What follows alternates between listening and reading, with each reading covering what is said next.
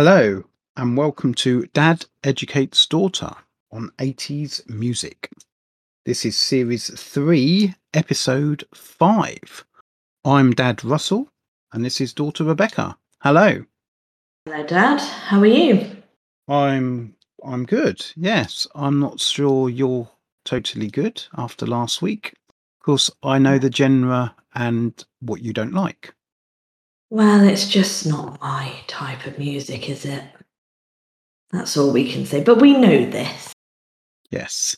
We know it's not me. Unfortunately, rock was still a thing in the 80s, and we're now in the mid-80s, and these are probably the more fashionable group, the more mainstream groups.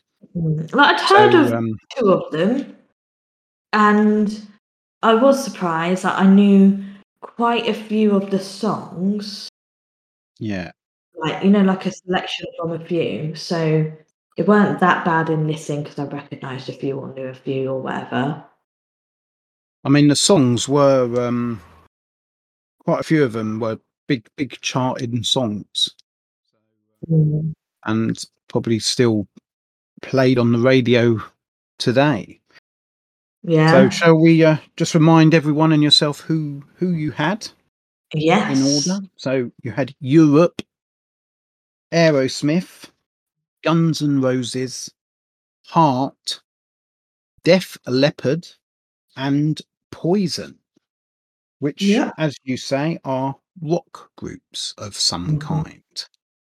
My So, genre was easy to guess this week. yes, it's just the individual kinds of rock. Yes.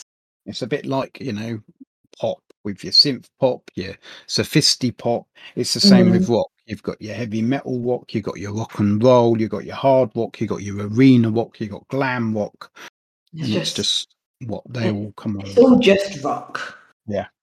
Yep. Okay, so are you ready to talk music? Yeah, let's do it. Okay, so we'll start off with Europe. Yeah. So Oh, sorry. Just before you go on, um, although I haven't written it down, so we will find out as we go along.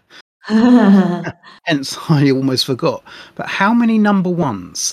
I've gone for, let me just double check. 4. 4 number ones. Well, that Mm. seems a bit high. That does seem It high. might be a bit high. Um, I'd go with 3. so I'm just now hurriedly checking how many there actually were, and I'm still thinking 1, Okay. but I might be wrong as I quickly hurry. It's looking like I'm right though. It's looking like just the 1 at the moment. Okay. I don't know which one it would be. Because there's quite a few this week that are quite big songs. But I don't know Yes. whether they've just got big over time and that's why I know them, or whether they were big to be a number 1. Uh, So that's why I've gone with quite a few. There's quite a few big ones. you had only 1 number 1 this week. So, you said 4. Who were your 4? Just to see if the one that is a number 1 was amongst those 4. Final Countdown. Dude Okay. Looks Like a Lady. Sweet Mhm. Child of Mine. And I was stretching a bit with Paradise City. Wow, so you didn't even say Knocking on Heaven's Door. Wow. No. Okay. Let's, find out then. So, let's now talk music, and let's Yes. talk Europe, as we were Okay. about to. Yes. So I got into these a lot more than I thought I would. It was a good start to the week because I started with the Final Countdown and I Yeah. knew that, and that was just it set it off good. I was like, okay, yep, this is not bad. Let's be optimistic about this week if I've got a song like this. The main lead vocalist has got a really good voice, Don't know who it is because I've never heard of Europe. And I don't know whether they lasted that long because I had 6 songs, I think, and they didn't change much over that time. Like, they didn't get older. So either they were really into Botox or they just weren't. They didn't last long. So yeah, I'm not sure. I think they're American, and I feel like even though they didn't last long, I feel like they may have come back and they're still doing stuff now. Because there was something when I was watching videos, can't remember what it was, to make me think that they've come back because I already thought that they hadn't lasted. Um, but yeah, so I'm intrigued to see if they're still going in that sense. And one thing that I found this week, right, so I don't have to keep repeating it, is they all look the same this week. They're all Long that classic hair rock and star perms and I don't know, like that classic rock star look that you'd get in your head. yeah. And also, I've really thought about rock this week because that's been what I've had to listen to. When I'm re-listening, writing my notes, and sitting back and doing it more in a chilled manner rather than just listening while driving, I had a think, and I'm like, I feel like rock stars don't really do videos. Like, not many of them this week have got videos like that No, express it's more a story, live. a live It's live performance. video, yeah. Yeah, yeah. So, but the nice thing about seeing a live performance, you can see their passion, like as they jump around. But what I also thought is, I feel like rock stars have a lot of emotions to get through and don't know how to express themselves other than through music. And I feel that's why they come across as these mental, weird humans. And then their songs are always like, I feel like this week, the songs I've listened to, I'm like, you've got a deeper meaning there. Or I might just be thinking too much about it. But yeah, I feel like, like rock stars are maybe misinterpreted in a way. Not that I'm ever going to read, still listen. Still not. It's not put me into wanting to listen to rock, but having a whole week of rock, and I don't know because we've had rock weeks before, but it just weren't the same. I didn't get Weren't the the same same vibe. as in better because, as I say, these were more commercial rock Hmm. groups. They were Maybe that's more why. mainstream, whereas Mm, previous ones yeah, they were more just rock, as in yeah, like yeah, the rock audience. So yes, they would have got, there yeah. was some that got onto the charts, obviously, but Hence I would why. say like everyone's heard of Guns N' Roses. Everyone Yeah, knew of the Final Countdown by Europe. yeah. I'd say most people know of Def Leppard. You know, it's those sort of Aerosmith, obviously. So yeah, I would say they were more mainstream than I, previous mm, rock groups, or hardly this definitely. kind of rock. You Yeah, know, and like I think it changed because I knew quite a few of the songs as well. yeah, So as I'm listening, I'm like, okay, I know you, so I'm not just sat there listening to rock like this is awful. Like at least I could be like, I'm getting to a song that I know, or and there might be songs similar to this song. So maybe that's why it changed the way I listen a bit as yeah, well. So yeah, you could be right that they're more mainstream, hence why I know more of the song. But okay. yeah, obviously So their genre's rock, but I went for a slash of soft rock just to have a go at okay. the genre there. Right, well, if it helps you, there was no soft rock this week. Well, I thought I Europe were the recall. softest rock. So, Okay. so Europe are not were are, so they are still going. Okay. I don't know if it's the same lineup, but they are still going. Okay. Um, Joey Tempest on vocals, John Noram on guitar, Mick Michaeli on keyboards, John Levan on bass, Ian Highland on drums. They were formed in 1979 in Whoa. Upplands Vasby, Sweden. Oh, okay. They're not American. They're not American. That was something that I really thought. I've not Mm. written that made me think they were American, but Uh, something made me think they were American. so they're classed as an arena rock and blues rock group. Okay. So there you go. So after their formation in 1979 of frontman Joey Tempest, guitarist John Noram, bassist Peter Olsen, who I hadn't mentioned, and drummer Tony Reno, who again I hadn't mentioned in the actual lineup. They got their breakthrough in winning a Swedish TV competition, Rock Oh, SM. So we're talking in the late 70s here, and we had the equivalent of The Voice or like Pop X Idol Factor. or X Factor, yeah, in 1979 in Sweden. So they were ahead. You They can were see ahead of why their time. they were ahead of their time, and obviously ABBA come from Sweden, and they won the biggest Ah, TV competition of all in Eurovision. yeah. So I don't know if ABBA. I think it was. I think no, they won this the year it was formed. So whether it was, I'm trying to remember when Right. ABBA won Eurovision, because they obviously won it. I think before the 80s. Well, they did, didn't they? They won it Yeah, before the because they 80s. weren't as big So in the whether 80s. Sweden done like a mini Euro, just like a national Eurovision on the back of ABBA winning. And as I say, 1974. so 1974, well, this happened in 1979. Yeah, so maybe they saw how And they well. won. It was so, and as I put, they were so.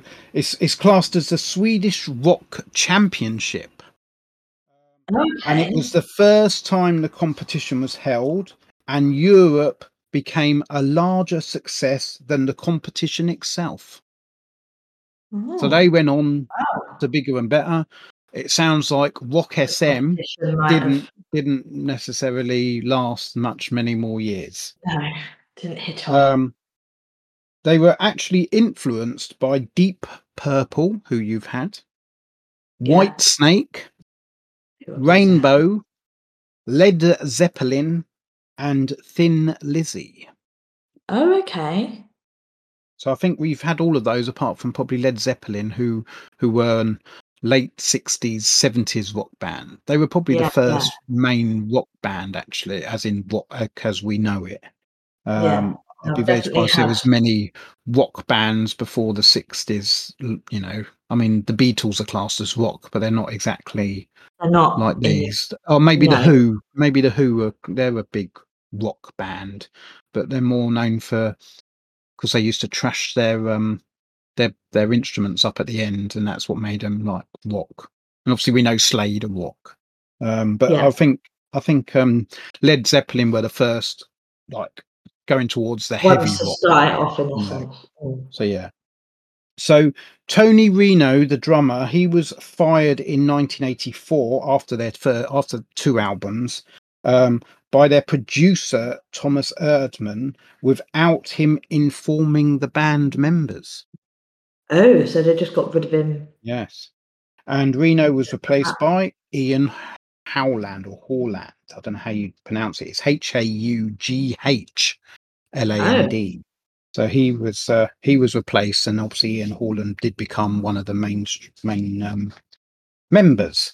And then Peter Olson left the band in 1981 after the band had failed to gain a record deal. After oh. they'd sent several demos to record companies, but were told to cut their hair and sing in Swedish. Cut their hair. What's that got to do with anything? Exactly. Um, so he obviously said, "Well, I'm not having this," and he left the band. Um, so yeah, that then obviously brought in John the Ram, and no, John the Ram. Trying to think what bassist, no bass. John Levin come in to replace Peter Olson. So the band were originally called Force.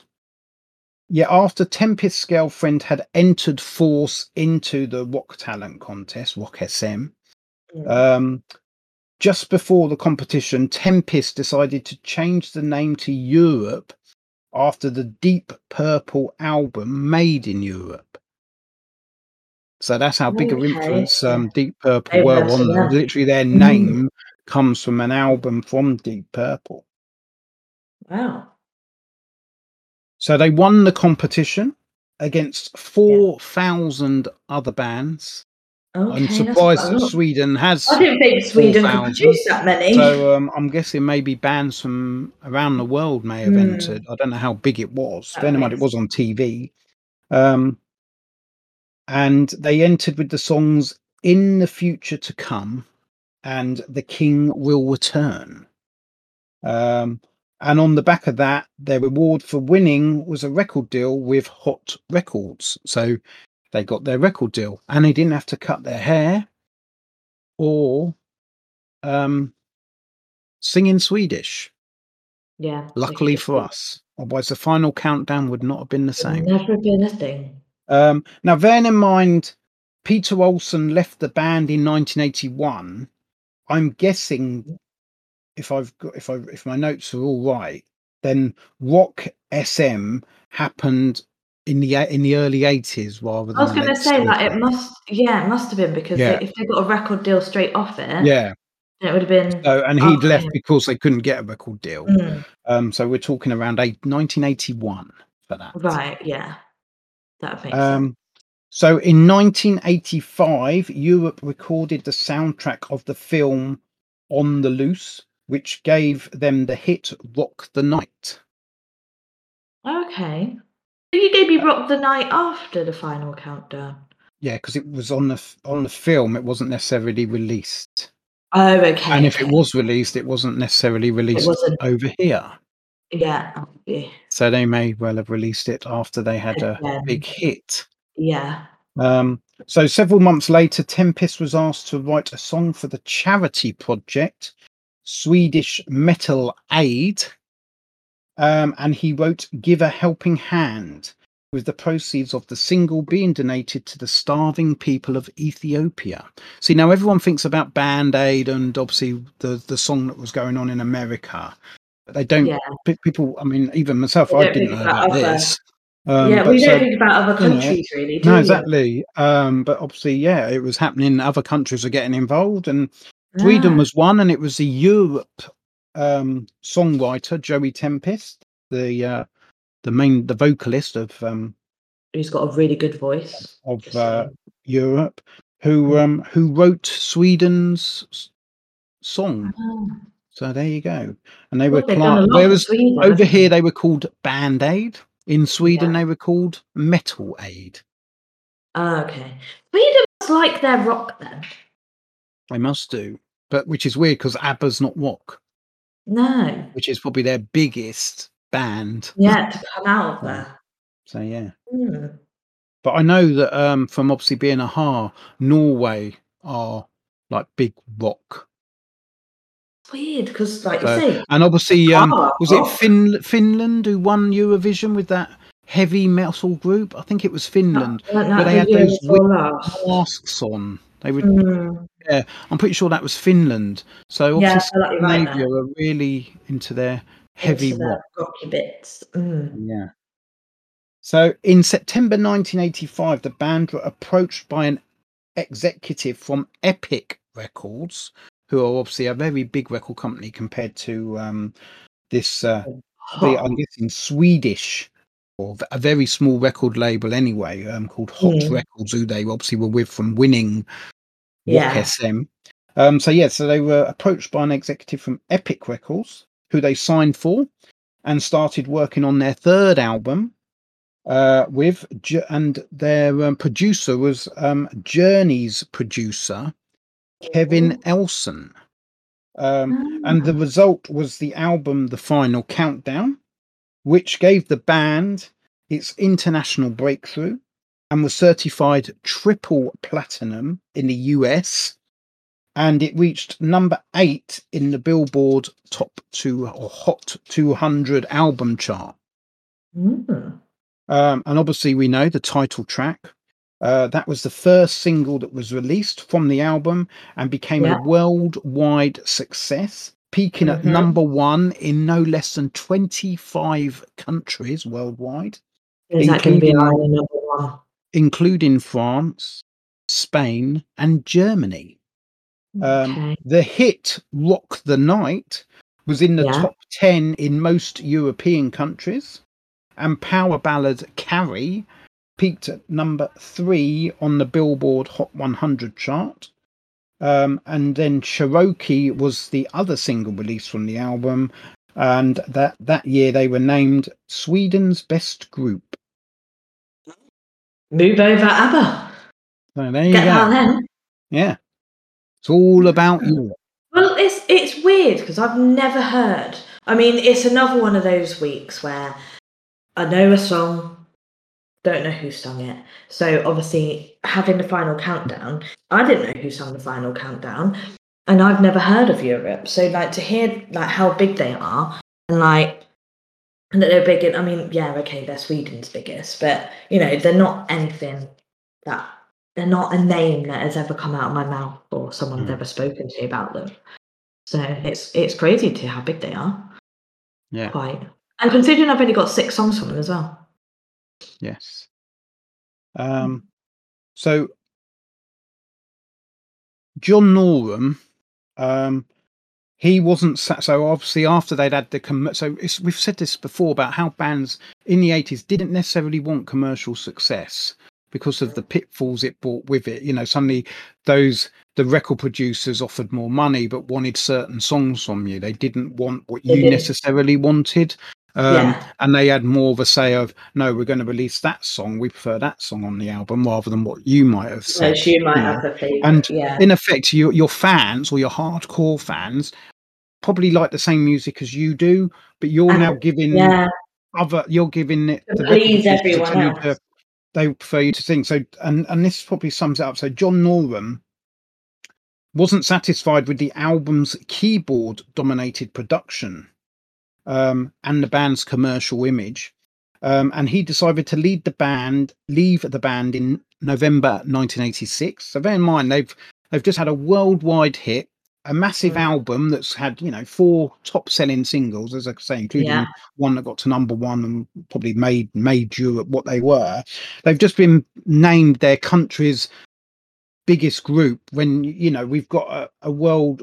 ABBA was coming to the end then, but you've got ABBA from that group who were the biggest thing on sliced bread around the late 70s, early 80s, and he's left it to pursue a solo career.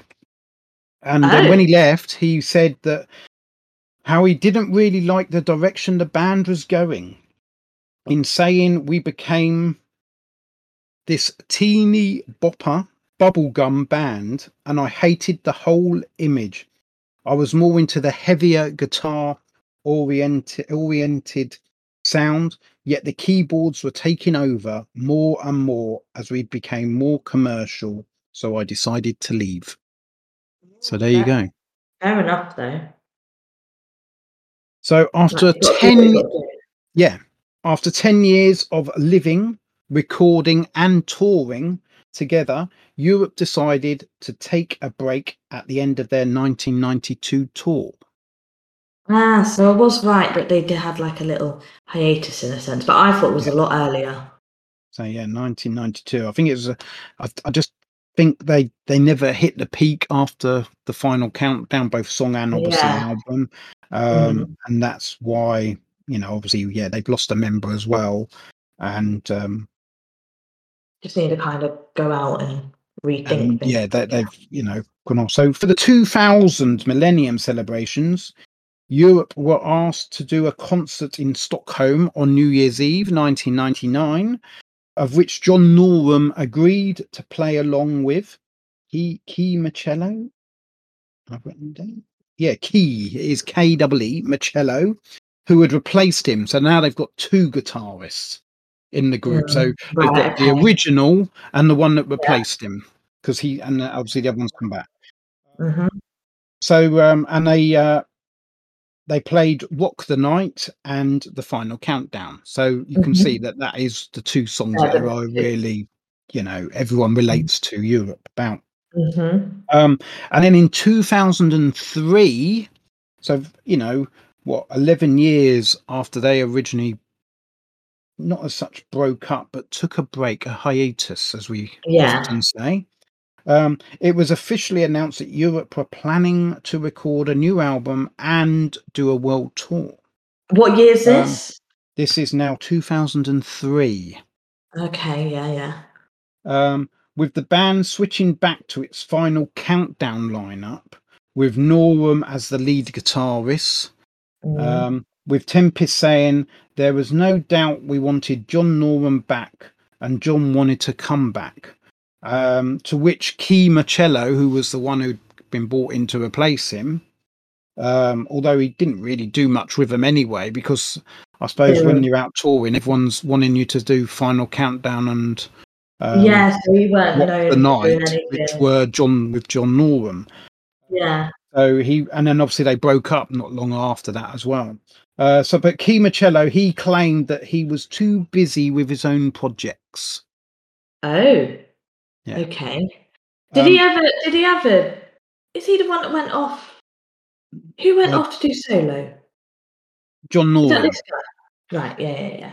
So he never did anything really No, then? not really, and I don't think Key Marcello really did. And he may well have had a really good career back in Sweden. You don't know. That's Um, true. but Doesn't necessarily need to be over here, does it? I don't know whether he Right. done any. He certainly didn't do anything as far as we go. So they Yeah. are, so just to answer your question, since 2003, they are still all together, even though they're Okay. probably now in their late 50s, early 60s, I'd say, or Yeah. even mid But that's 60s. not bad going. We've had a lot older people still Yeah. get Well, out Rolling of it. Stones are still going, and they're from, and Paul McCartney, obviously, Oh yeah. and he's in So his 80s. yeah. So they had 2 top 20 singles as far as the UK went. Right. 1 top 10 album, which was 1986, The Final Countdown, which got to number 9 over here. Not bad. So no. So their songs. 1986, The Final Countdown got to number 1 in 25 countries worldwide. One of them was us. And in England, Can be the only or number one. UK, should I say, sorry. It only got to number 2. Oh, did it? No, it got to number 1. Oh. That's my number one over and out. Done. That's it. First song, and that's your number 1. Rock the Night was released in 1987 over here, even though, as you rightly say, it had already been out before the Final Countdown. I think it was the Final Countdown that then, I don't know if it was released in Sweden already. Yeah. But obviously on the back of the Final Countdown, rightly so, you're going to then suddenly push your other songs.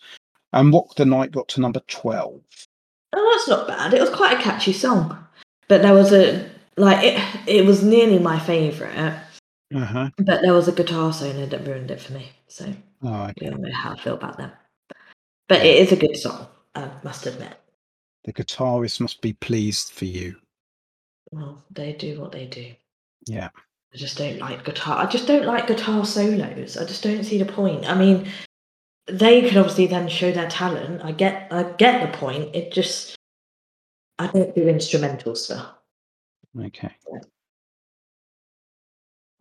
Staying in 1987, and Carrie, that got to number 22.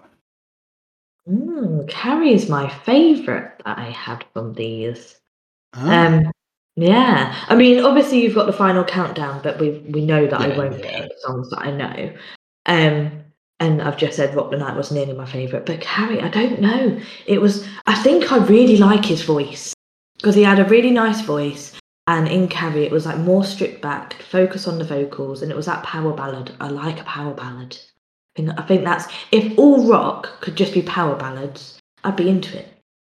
So yeah, no, I really enjoyed Carrie. Okay. 1988, Superstitious. That got to number 34. Okay. I quite like the lyrics of this one. And again, he's got such a good voice, so that was a nice thing to listen to over the actual music. Okay. 1992, I'll Apply for You. Yeah. To number 28. That's not bad. This is another power ballad, I'd say. And it just makes you want to sing your heart out. Just, I don't know. It really gets your attention. That's a good one.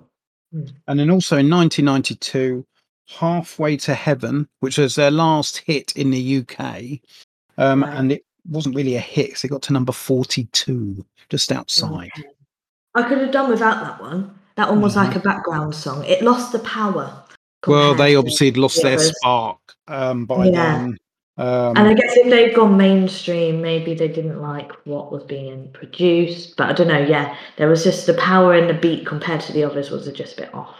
Yeah. Okay. So when you think that probably from Superstitious, that was without John Norum, that was with Key Marcello as the guitarist. So yeah. I mean, I didn't really notice a change apart from getting to Halfway to Heaven. Okay. So as we move on to Aerosmith. Yes. Now, obviously, you had heard of Aerosmith because we've Yeah. mentioned them with another group. Yes, we already. have actually. Yeah. Yeah. But I will admit these weren't as bad as what I had in my head. So I hear Aerosmith and I thought heavy metal, I thought, hard rock. Uh-huh. Although they're not as bad as I thought they were in my head, it is still a lot of noise for the ears. And they go from their mellow ones and then they do a bit of screaming. And I don't do screamo. And I don't know if I'm coming or going like to each song. I'm like, okay, is this going to be like a calmer song? Is it going to be in my ears, like really loud? I don't know. But then they get a bit weird towards the end as well. And I had a lot of songs for them as well. And I don't know what I mean by weird, but there's just a couple of songs where I'm like, you could have toned that down. The vocalist, right? Watching videos, he looks a bit like Ben Stiller. All right. Yeah, but with long hair. Again, they've got that classic rock star look. But yeah, he's got long hair. Got a really big mouth.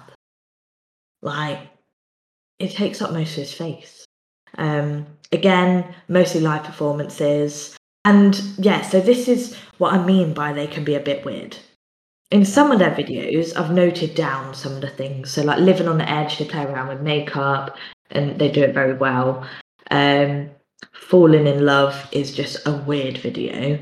I don't know, like it just looks. It's just how it's all put together. And they use this woman, I'm sure it's like the same girl in most of their videos. And then the other side, they've got them pretending to be dolls and being put together for a performance. It's weird. Like, I didn't need that. It was a bit traumatizing. But yeah, I don't know, I just saw a bit of a different side. But like I say, they weren't as bad as I had in my head. And again, I recognised some of their songs. Was it just one? Might have been just one. No, two of their songs I recognised. Uh-huh. So it was nice to have those and break it up a bit. So can you remember what you recognised? Dude Looks Like a Lady. Right. And I Don't Want to Miss a Thing. Uh-huh. Yeah. But yeah, it could have been worse. Okay, so Aerosmith were Steve Tyler on vocals, Tom Hamilton on bass, Joey Kramer on drums, Joe Perry on guitar, or lead guitar, and Brad Oh, Whitford on rhythm guitars. I had two guitarists. okay. Jimmy Crespo was the original lead guitarist. He was with the band from 1979 till 1984. And Rich Duffy was the rhythm guitarist between 81 to 84. But the main two were Joe Perry and Brad Whitford. So they were four. Oh, did you say where you think they're from? No, I only thought about where Europe was from because something told me that it was America. Right. Okay. Aerosmith, I wouldn't know. And you've like put me off. Like, I don't know, with Europe being from Sweden, it's like, oh God knows. I just assumed rock people came from America.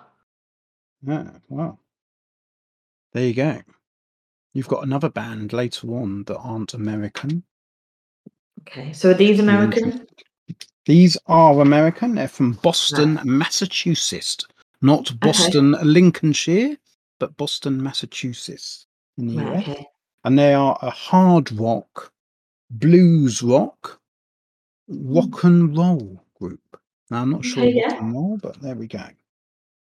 No, but definitely the hard rock. I mean, I don't really know the difference of blues rock. No, I don't. But Europe Yeah. are classed as blues rock as well. Yeah, but then So yeah, Europe and these, I wouldn't say sound similar. no, no. So yeah. So Aerosmith were actually formed from two bands. Oh, right. Joining forces, as Tyler was in Chain Reaction, Right. like the sound of Jam Band when they played at the same gig. So Joe Perry and Tom Hamilton were in Jam Band, while Steve Tyler, Joey Kramer, and Ray Tabano, they were in Chain Reaction. Now, Tabano left Aerosmith in 1971 to be replaced by Brad Whitford. And they were influenced by, now you might be surprised at this, the Beatles, the Rolling Stones, and Led Zeppelin. Oh, so they're similar to Europe then? Yeah, with Led Zeppelin and the blues rock. So yeah. Um, the band have had many multi-platinum albums, including their 1975 debut album, the self-titled Aerosmith, and Right. their follow-up, Get Your Wings, in 1974. Sorry, their debut album was 1973. It's my writing looked like a 5. It's 1973. I just suddenly thought, how can 1974 be their second album if their debut was 1975? No, 1973 was their debut album, Aerosmith, and then Yeah. Get Your Wings was 1974. The band actually broke into the mainstream with their third album, Toys in the Attic, which got to number 75 on the top Billboard's 200 album chart. Right. And their fourth album, Rocks, which got to number 76 on the Billboard Hot 200 album chart, which doesn't seem that, it got to number 75 or number 76 over here. That doesn't feel like a bit, but it's a bit That's a in, flop, as I isn't say, it? it's top 200 and they're inside the top 100. So Yeah, it is big. it's different in America. So yeah. Because of the size of it, and as we've said Mm. before, you've got different genres in different states.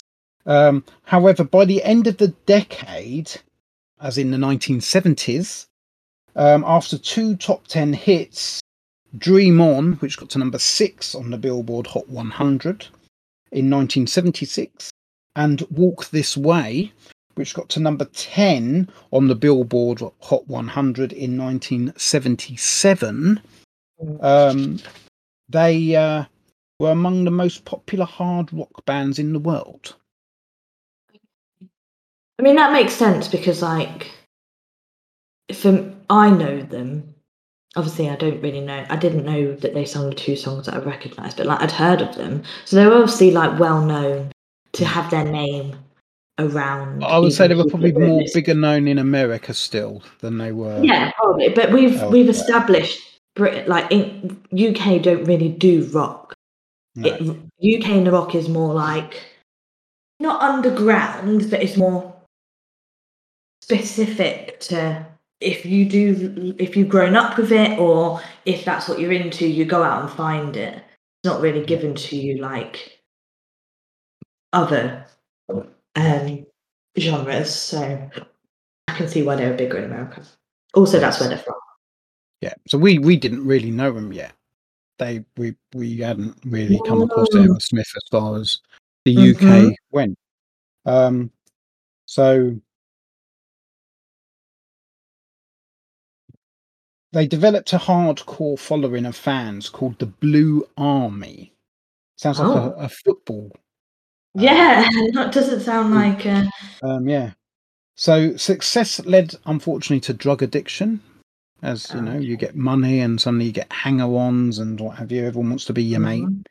And internal confliction leading to the departure of both Perry and Whitford in 79 and 81, which saw the new lineup with Jimmy Crespo and Rick Dufay, which is what I mentioned earlier. Okay. However, their output didn't fare well, and their 7th album, Rock in a Hard Place, got to number 82, which is still considerably good, as we've just pointed out. But obviously, they're big. They're a bigger band now, but their charting is getting worse. So they're going the wrong way. If you had a graph, their success has gone up, but their chart position has gone down, because they've gone from like in the 70s. Now we've got in the 8. Now we're 82. Yet their popularity is obviously much bigger. So you'd expect then that if you've got more fans, that's more fans buying more albums, but it didn't happen. So it failed to reach the previous successes. And what I've done is I've just written down their albums, because obviously these albums weren't in, or they certainly didn't chart in the UK. So we're talking, when I tell you where they've charted, we're talking the US Billboard Hot 200 album chart rather than the UK album chart. Because so really didn't hit over here. Yeah, so their debut album, as I said, 1973, Aerosmith, that got to number 21, which is, for your first album. Wow, yeah, that's well good. Just outside the top 20, is good. I mean, even in the UK, the top 20 is something, but when you're talking about the top 200, then obviously the top 20 is definitely something. 1974, Get Your Wings got to number 74. 1975, Toys in the Attic got to number 11. 1976, Rocks got to number 3. 1977, Draw the Line got to number 11. 1979, Night in the Ruts got to number 14. And then 1982, which is now with the new lineup, Rock in a Hard Place got to number 32. So you can see that since 1975 with Toys in the Attic, they've pretty much been inside the top 20, and now they're outside the top 30. And this is still in America, isn't it? Yes. Yeah. So Perry and Whitford returned to the band in 1984, and following a comeback tour, an 8th studio album done with Mirrors in 1985, that got to number 36. So it's still not as good, because obviously Rock in a Hard Place. So you've changed the lineup from what was inside the top 20, and you had a number 3, and just outside the top 10 with a couple of number 11s. You change your lineup and you get a number 32. You go back to your original lineup, and you then come out with an album that's number 36. So most people are probably might not be the if are finished. Yeah, I was going to say they can't be blaming the lineup now, can they? So it was released. So as I say, done with Mirrors, 1985. It was released, but only got to number 36, and nothing really had changed. So people are now thinking, is it the actual lineup or is it the actual music? So it failed to meet the commercial expectations, and pretty much, I suppose, questions are being asked, I suppose, at higher, like the companies and what have you. Yeah. However, all was to change in 1986 when a collaboration with Run DMC on a remake of the 1977 song, Walk This Way, and the 9th album, Permanent Vacation, which went multi-platinum in 1987, so reaching number 11 in the Billboard 200 album chart. So really Run DMC, who I guess were influenced a bit by Aerosmith, they obviously looked up to them, I'm guessing, or they be able to do a song with them. They remixed it, they redone it, re-released it, and it was a hit. And that is the song that got them noticed over in the UK. Hey, and obviously we've already done Run DMC, so I've listened to that, haven't I? So then in 1998, they achieved their number one US Billboard Hot 100 single with I Don't Want to Miss a Thing. Okay. So yes. I like So that bearing in song. mind they've been around since the 70s. They've had, They didn't get their number one it until wasn't until 1998 they got their number one. And that was from the film Armageddon's soundtrack. Oh, is that from a film? Yes. Well, I don't know if I it was didn't actually know used in that. the film because it said soundtrack. Oh, So- okay, so it's used somehow, but maybe just a snippet, not like the whole shebang. So yeah. Now they had already had a number one, Okay. but just not in the US Billboard. They Love in Right. in 1989 they got their first number one when Love in an Elevator reached number one in the US rock charts. Following Okay. Forget that the US do stuff like that. following the previous year's 1988 single Angel, which reached number two in the US rock chart. Right, okay. Okay. So Yeah. they had done well in the rock charts, but not in the mainstream chart. Yeah. Okay. However, in the UK, Angel failed to break into the top 50. Oh. So there you go. So Okay. Aerosmith are the best-selling American hard rock band of all time, selling 150 million records worldwide. Wow. Are they still going? That is a very good question. I wouldn't even like to have a guess on that. I want to say they are, but I don't know. No, they are still going. They They are. have never stopped. So 1970 till present, it says. So there we go. Okay, so They've they've never never ever had stopped. a hiatus. No. Wow. Yeah. Okay. So in total, Aerosmith have released 15 studio albums. From debut album Aerosmith in 1973 to 2012's Music from Another Dimension, which reached number 5 on the Billboard Top 200 album chart. We're talking like 2012, and they're still That's a top recent. 5 selling album band. But it's easier in America, isn't it? Yeah. I feel like it is, but it isn't. However, that album, bear in mind, we're talking, 2012, that's not that long ago. 10 years ago. I mean, 10 years ago. So, bear in mind, we're talking 40 years from their debut album. Yeah. They're Yeah. not only getting to number 5 on the Billboard Top 200 chart, they got to number 1 with it on the Top Rock album chart. So they're still getting hits. And hence why they're the biggest rock band of all time. Or best-selling rock band, or American hard rock band of all time. They were inducted into the Rock and Roll Hall of Fame in 2001. So, as far as the UK go, Yeah. they have had 8 top 20 singles, 6 top 10 albums. And those albums were, now bearing in mind, we are talking after Walk This Way. We hadn't really known about them before that Run DMC collaboration, that remake of their 1977 hit, which probably people over here didn't realise was actually a remake. I'll be honest, I didn't until I looked at this. It is their song. They wrote it.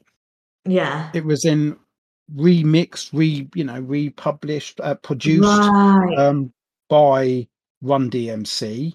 So that will be why it's Run DMC's song in a sense. Yeah, well, yeah, they've done their own production of it. I mean, I don't know what the Yeah. original sounded like.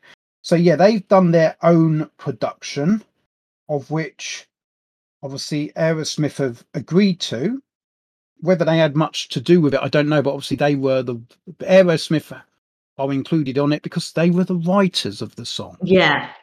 But if I remember rightly, when we did Run DMC and I had this song, they were in, like, Aerosmith were in the video. So they had some part in it all. And I can't remember whether any of the songs sounded different to Aerosmith singing in it. But they obviously Oh. definitely had something to do with it. Bar it being their song to begin with, they were still involved with Yeah, the making of it and everything, I'd say. yeah, which I think is a good thing. Which is Yeah. why it makes me wonder with that Run DMC obviously held Aerosmith in high esteem. Mm. You'd like to think. Yeah. Bearing in mind how big Aerosmith are, there's it could, you know, as I say, there is every chance that they were a big influence on Run DMC anyway. Well, they must have been for them to be doing a song. Yeah. Okay. So you had quite a few songs from Aerosmith, even well, I say a I few. did. Bearing in mind, we've only we're starting, you know, at whatever album pump it. Well, we know 17. that 1, 2, 3, 4, 5, 6. We've had 7 albums before Pump, and I don't know if there was any in between as well, because we're talking 1989 Okay. with that Oh, yeah, because album. I would have been given, like, the 80s songs, wouldn't Yeah. I? Well, they weren't even known over here before. They hadn't charted over here Oh, yeah. before the Run DMC. Yeah, yeah, yeah. So 8 top 20 singles in the UK. Yep. 6 top 10 albums. Mhm. And those albums were 1989 Pump, number 3. Oh, okay, so it is, like, top hitting. 1993 Get a Mm. Grip, number 2. Oh, wow. 1994 Big Ones, number 7. Okay. 1997 Nine Lives, number 4. 2001 Just Push Play, number 7. And 2002 Oh Yeah Ultimate Hits, which is obviously a best of compilation, number 6. So that, you know, they were big even over here, but they were big after Run DMC had brought them to the attention. Yeah, yeah, yeah. Which now brings us to the singles. Mhm. So 1986, Walk This Way, which was originally released in America in 1977. Oh, wow, so it did take a while. Yeah. So a collaboration with Run DMC. However, it was written by Aerosmith or Steve Mhm. Tyler. It got to number 8. Okay. Yeah. 1987, Dude Looks Like a Lady. That got to number 45. Oh, wow. Now, that featured in Mrs. Doubtfire, so I Well, wonder whether that pushed it that then was again. re-released in 1990 Yeah. and got to number 20. Okay. So Now, I don't know not when Mrs. on Doubtfire film was, but it was the 90s. so was it re-released on the back of that film? I don't know, but they had a No, re-release of it, got to number 20, which was much better than what it had. 1993, All right, Mrs. Doubtfire, so so it's yeah, not on the back so of that. that. I have written down the next one just because I've already mentioned it. 1988, Angel, Mm.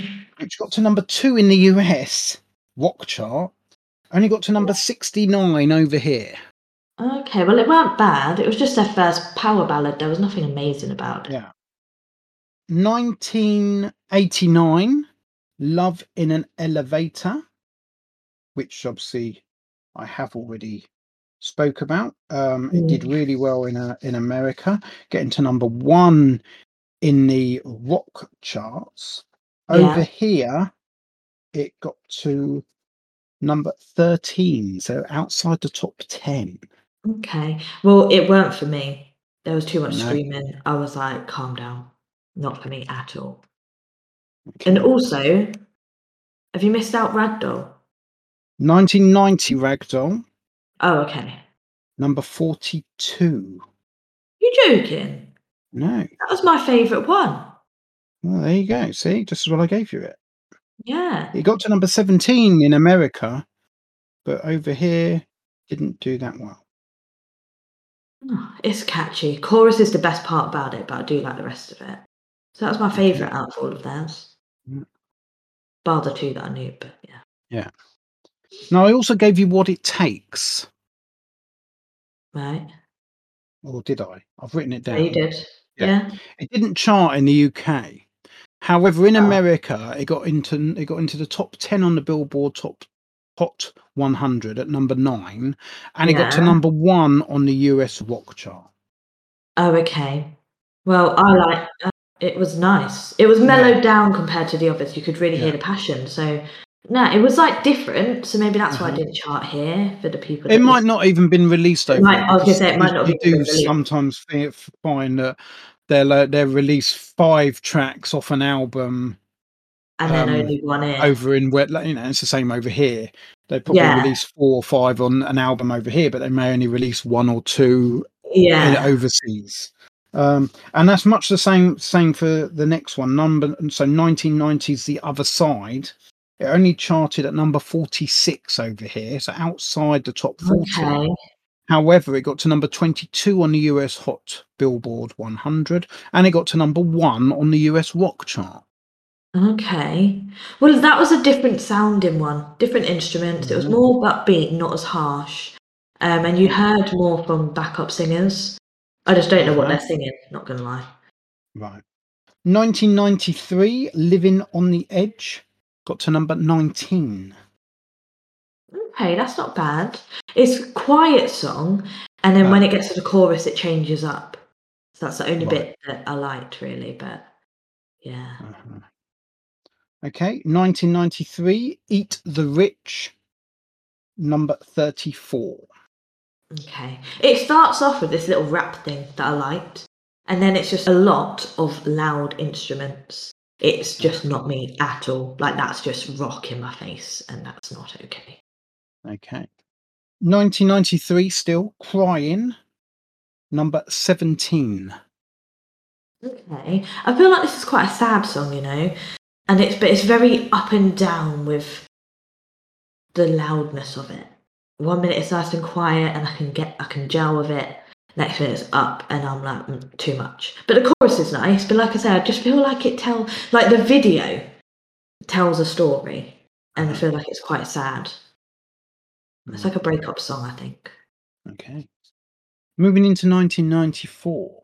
Now, this is a weird one because it was only released in the UK. Well, it only Oh, charted in the okay. UK. So, Shut Up and Dance, number 24. Okay, well, all I've written for that one was awful. Oh, Didn't enjoy it at all. no? No, it was Okay. awful. Maybe that's why it didn't chart in the US. It's weird that it charted over here. Very weird, and it got to number 24. Yeah. That's Okay. not bad charting. No. Also in 1994. Now, I couldn't work this one out, if I'm really honest. I don't know whether because it's showing it as 2 songs, but the one I gave you didn't do as well as the other one, so it must have been a double A. Right. So, it's Blind Man and Crazy, okay? Now, Craze it got to number 23 in the UK chart, of Right. which I gave you Blind Man. Yeah. However, in the US, they both charted separately. Oh, So, okay. it Bit was released as a different, double A over here. but in the And US, in the they're US, 2 they were separate. really now, I gave you Blind Man as the song because that was what was listed first. However, in the US, Crazy got to number 17 in the US Billboard. However, it only got to number 7 on the US rock chart. Right, okay. So No, bear but that in mind. it did better on the rock chart than the Billboard. Yeah, but what Yeah, I'm right. saying is hold that thought. Oh, okay. Yeah, 17 yeah. and number 7. Yeah, yeah, yeah. Blind Man got to number 48 on the US Billboard, but Yes. number Yeah. 3 on the rock chart. How So does that you work? work that one out. And over here, No, it was a double A, but I only gave you Blind Man thinking that was the main no, I've got song. Crazy as well. Oh, yeah, I gave you both, did I? Yeah, you gave me both. Ah, right, okay. Sorry, I thought I'd I've only given listened to you both. Blind Man. Right, No, okay. I've listened to both. So So which would you say was the best? Crazy. That was Ah, mellowed right. and a nice love song. Blind Uh-huh. Man was very shouty, and I was like, you don't need to be this harsh. You can Which may calm it be down a bit. why Blind Man done better in the rock Rock, chart but than not in the Crazy. mainstream. Whereas Yeah, in the maybe. mainstream chart, it was Crazy, which Yeah, probably does coincide with what you've just said. So yeah. I definitely prefer Crazy. 1997, Falling in Love is Hard on the Knees. That got to number 2. Oh God, no. No, it's too much noise. It is just like noise. Not a fan at all. Okay. 1997, Hole in My Soul, number 29. Oh, this is another sad one. That could be a breakup song. There's another power ballad as well. Weren't that bad. Okay. Can I just go back? It's my fault. Falling Mm, in Love is Hard on the Knees, yeah. number 22. I'd Oh, missed off a thank 2. God. I just looked and I thought, how'd that do so well all of a sudden? It's not, it's 22, Oh, not 2. I'm not thank doing God very for good that. this week, am I? I really am. Oh, My research has not been written down as well oh, do you as it need your should have. glasses on, Dad? Yeah, well, I think I do. So apologies on that. It's number 22, which probably Right. coincides more with what That's you so much saying. better. Yes. 1997, Pink, number 38. Oh, I think this should have done better. But it's a song and it includes everyone. Uh-huh. Like it's about loving everyone. Yeah. I don't know. It's just beautiful, and the video just shows everyone, like of different ages, different races, different genders, like everything. It's beautiful, and there's a little change in the sound, so it's less of a rock song as well. I think, Uh-huh. which may be why it charted so little. But yeah, I don't know. But Well, it got it to number 1 on the US rock chart, no, I don't think it's that rocky. and it got to number 27 on the US Billboard. All right, I'll take that. It was re-released over here in 1999, so 2 years, or at least Yeah, depending on around when it two was years later. around 2 years, yeah. It got to number 13 on the re-release, which is a Okay, big I'll difference take from that. number 38 in 97. Definitely, but I'll take that because it is a beautiful song. So now we move on to 1998, and we know that this was their big hit in America. It got to number Yeah, 1 on the US Billboard chart. What yeah. did you think of I Don't Wanna Miss a Thing? Well, I didn't know it was sung by these. It's a power ballad. I love it. It's just a lovely song. It's a classic, I think. It's well known. There wasn't much criticising that I could do on it, not gonna lie. Uh-huh. So it's from the film Armageddon. It wasn't actually written by them, though. It was written by the well-known songwriter Diane Warren. She's often on X Factor. She's a friend of Simon Cowell's, obviously in the music business. She was the actual Right. songwriter, and it was performed, I suppose, by Aerosmith rather than obviously written by them. Which is probably why it's more a ballad than what we're used to from Aerosmith, I suppose, if we're Mhm. honest. It got to number 4 over here. Okay, that's good. I like that. I'll take Uh-huh. that. 2001 we're going into now with Jaded, and that got to Right, number okay. 13. Not bad. It's just very the same tempo throughout. There's no like difference, and I've said this before. I feel like there needs to Yeah. be a different when you get to like the chorus compared to the rest of the verses. So that was a meh song. Now, as far as America goes, bearing in mind, obviously, they've known about Aerosmith since the 70s. Mm. Jaded charted at number 7 in the US Hot 100 chart. Billboard. Wow. And he got to Okay. number 1 on the rock chart. It's all right to them. I just didn't think it was that great of a song. So there we go. That was Aerosmith. Hmm. As we move on now to probably I would say the best known rock band of the 80s, Okay. Guns N' Roses. Yeah. Hmm. They like their long intros, but they are a lot calmer compared to like some of the other bands I had this week. The vocalist has quite a distinct voice. It's like it's high pitched, but it's not. I don't know how to explain it. Uh-huh. Um, but it was quite nice to listen to him sing. Again, they've got that rock star look and a lot of live performances for their videos. But yeah, there weren't. I mean, I had quite a lot of songs for them, but there weren't much to say because without giving away what I thought of the songs. Um, and obviously, like I say, they all like have got that rock star look, so they all pretty much look the same this week. Okay. So Guns N' Roses, I was going to say were, but I'm just checking that they are. Yes, they are still going. So they are. Oh, are they? They are, Okay. not they were. So Guns Right. N' Roses are Axl Rose on vocals, Right. Duff McKagan on bass, Mm. Slash on guitars, Steve Adler on drums, and Jeffrey Isbell, also known as Izzy Stradin, on guitar. Okay. Now, the original bassist and founder, Ollie Beich, Beich, he was Mm. fired in 1985, while lead guitarist Tracy Guns and drummer Rob Gardner both left following a tour in which McKagan replaced Beich, and it was evidently dubbed the Hell Tour. So there was obviously a lot of infighting. Now, there's a Okay. reason for it, which I will go into in a minute. Mm. While you can see that why there was probably infighting, and the ones in, see, as I say, why those two probably were more on Beich's side than the others. Okay. Okay, you'll find that Yeah. out. So Okay. they were formed in 1985. Right. Any Okay. They idea are. they are for where they're formed? Should I say? I want to say they're British, but I don't know. They were formed in 1985 in Los Angeles, Okay. California. They're American. And they are quite simply a hard rock band. Nothing Yeah. else. Okay. I like it when it's that simple. Yep. So Guns N' Roses gets their name from the two groups that merged together.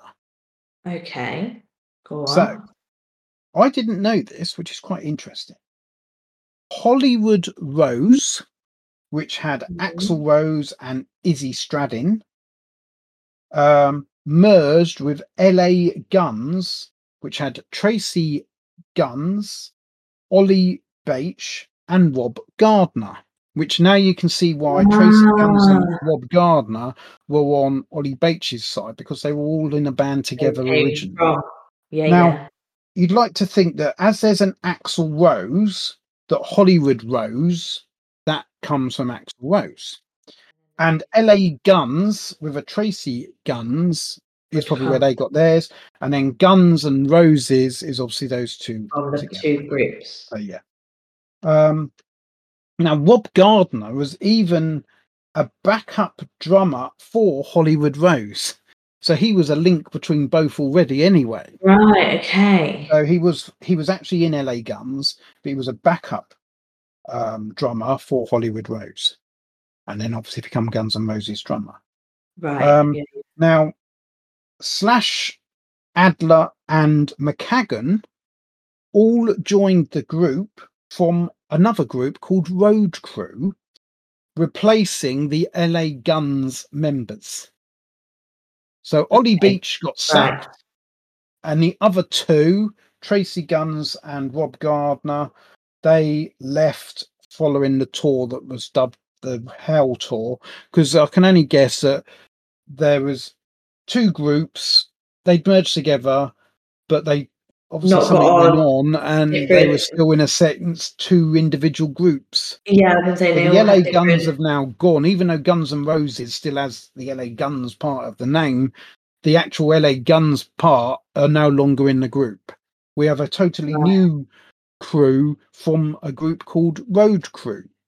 So now we've got Road Crew and Hollywood Rose who have merged together in a sense, rather Okay. than Oh Hollywood my Rose and the gosh. LA Guns. So This is very, so very confusing. confusing.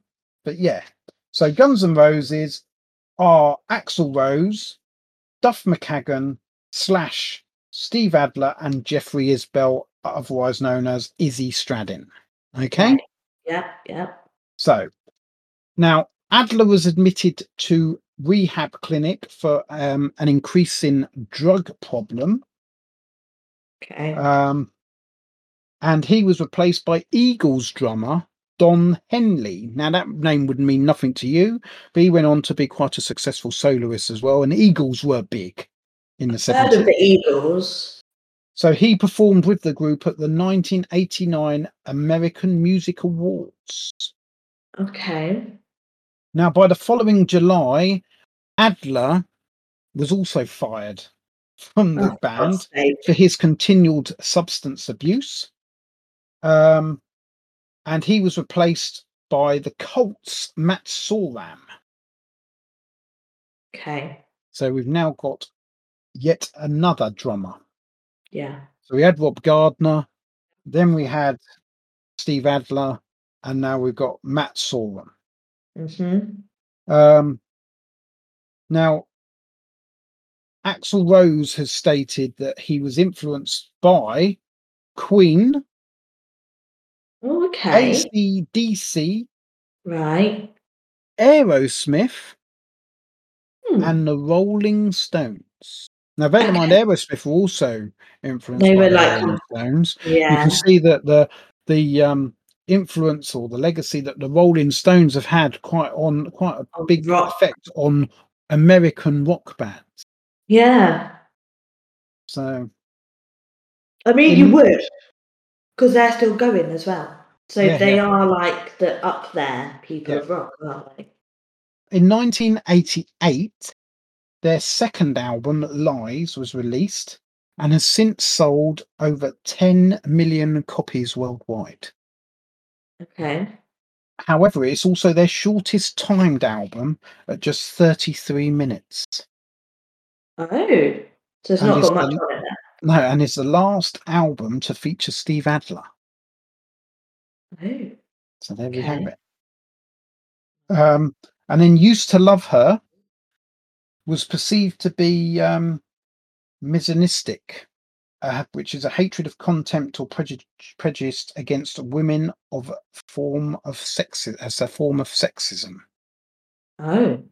Oh, I'm not liking this guy at So, all. so yeah. So in 1991, Izzy Stradin, abruptly left the band due to the air of chaos which he said surrounded the band, and he was replaced by Gilby Clarke. However, in 1993, Clarke was fired following the conclusion of a 2-year-long tour, and with the band about to start recording a new album, and he was replaced by Rose's childhood friend, Paul Tobias. Now, Clarke was reportedly fired by Axl Rose without consent of the other band members. Oh. So there was obviously a divide in Yeah. who So was we already doing know what. there is from what Stradin has said. Yeah. Bear in mind, Stradin has been with Rose since Hollywood Rose. He was one Yeah. of So those that since the came. beginning, really. Yeah. Yeah. He then sacked Gilby Clarke, who'd replaced him, and replaced him with a childhood friend. Now, this has then led to Slash objecting. Now, bear in mind, Slash is now the other remaining member from Hollywood Of the, Rose. yeah. So Izzy Stradin's already gone. We've Yeah. got Axl Rose, and now Slash is now unhappy because Gilby Clarke, who come in and replaced Stradin, has now been fired for a friend of Rose. So Slash objected to the addition of Tobias, leading to Slash focusing on his side project, Slash's Snake Pit, a supergroup consisting of Jellyfish guitarist Eric Dover, Alice in Chains bassist Mike Inez, and fellow Guns N' Roses members drummer Matt Sorum, who was originally, as I said, in the Cult, and guitarist Gilby Clarke, who, funny enough, is the person who's just been sacked for Tobias. So it's not surprising that Slash is against that, because he actually obviously gets on well with Gilby Clarke. So then in October 1996, so 3 years later, Slash left Guns N' Roses himself due to various differences. He was soon followed by Matt Sorum, who was obviously in the side project along with Gilby Clarke, Slash's Snake Pit. And Matt Sorum was fired in April 1997 after an argument with Rose over Paul Tobias. So this Paul Tobias Axl Rose has brought him in, and he's actually caused more disruption to the band than probably since the early years when the LA Guns trio left.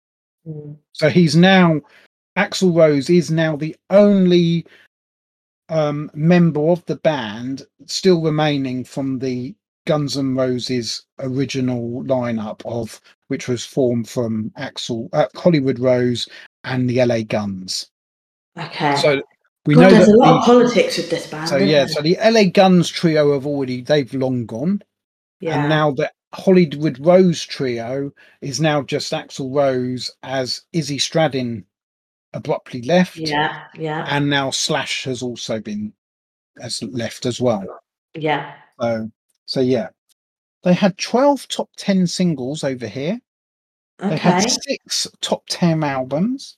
So their albums were 1987's Appetite for Destruction, that got to number 5. 1991, Use Your Illusion, got to number 1 in the album chart. Oh, wow, okay. 1991, Use Your Illusion, number 1. Oh, so another number 1. So they had a Use Your Illusion, number 2, that got to number 1. And Use Your Illusion, part 1, whatever you want to say, that got to number 2. Okay. Then 1993, The Spaghetti Incident, that got to number 2. And then you had the Greatest Hits compilation in 2004, got to number 1. And in 2008, which is a completely new lineup, which obviously I haven't gone into because we've gone out of the the 80s. Yeah. Chinese Democracy got to number 2. Wow, so they've done well with when they've hit with their albums, they've hit big. Yeah. Now, bearing in mind Lies, which was their big breakthrough album in the US, if you remember what I said. I'm just quickly looking back to see where it got to. And their second album, Lies, sold over 10 million copies. I don't actually know where it got to in the US. Where it got to, yeah. Over here, it got to number 22. Okay, so it probably did well over there anyway. Yeah. But that's not as high hitting as the others over here. So it got to number 2 in the US. Okay, that's fair enough. However, Appetite for Destruction got to number 1 in the US, number 5 over here, which was their first. Yeah, but that's still not bad, is it? I know. 5 over here. Yeah. So, regarding their actual songs, 1987, Welcome to the Jungle, got to number 67. Yeah, didn't enjoy it. Just noise. Long intro. Very instrumental. Weren't a big fan. Okay. It was actually re-released in 1988 with Night Train so I don't know how it must have been like a double A side. Yeah, because Night Train's quite a while after. Well, not quite. Well, it's a weird one. So let's just concentrate on Welcome to the Jungle first. So the re-release as a double A with Night Train That got released in 1988, and that got to number 24. Okay, so they did better. So But that then must be much off the better. back of Night Yeah, Train, yeah. maybe. So Sweet Child O' Mine Yeah. got to number 24. Okay. Well, I recognise that one. Well, It's in another. America, that got to number 1. Okay. I'm not surprised. It is a good song. It's like got. I don't know. There's just something about it. It's just very. It's like a fun song. I don't know. I can't explain it, but It's just a good one, and everyone knows it. I'd say. Okay. So then we go on to Paradise City, and that got to number 6 in 1989. Not too bad. I like that one. It's another one that I recognise though. It's just a feel good and upbeat, and I really like how they sing it, like in a Yeah. chanty way. I don't know. I enjoyed that one. But it got to number 4 in the US in the Hot Okay, 100 that's one Billboard. that I said might be a number one, so it's still a high chart topper. Yeah. They keep re-releasing things. So Okay, 1989, Sweet Child O' Mine got re-released, right. and this time it got to number 6. So it did worse. Yeah, it got to number four, didn't it? Did Yeah, worse. 24. Not So by now it's much. number 6. Oh, we got to number 24. Yeah, number Oh, I 24. thought you said Number number 4 four. in the Okay, no, number four in the number US. 1 in the US. Number 1 in the US. Number 24 24 here. over here. They Right. Okay. re-released it after Paradise City had got into the top 10, Ah, so it and did Sweet much Child O' better. Mine then got to number 6 itself. Right. Okay. Yes, I'm with you. Patience, 1989 also.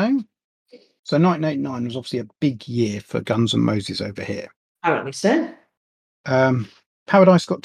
Patience got to number 10.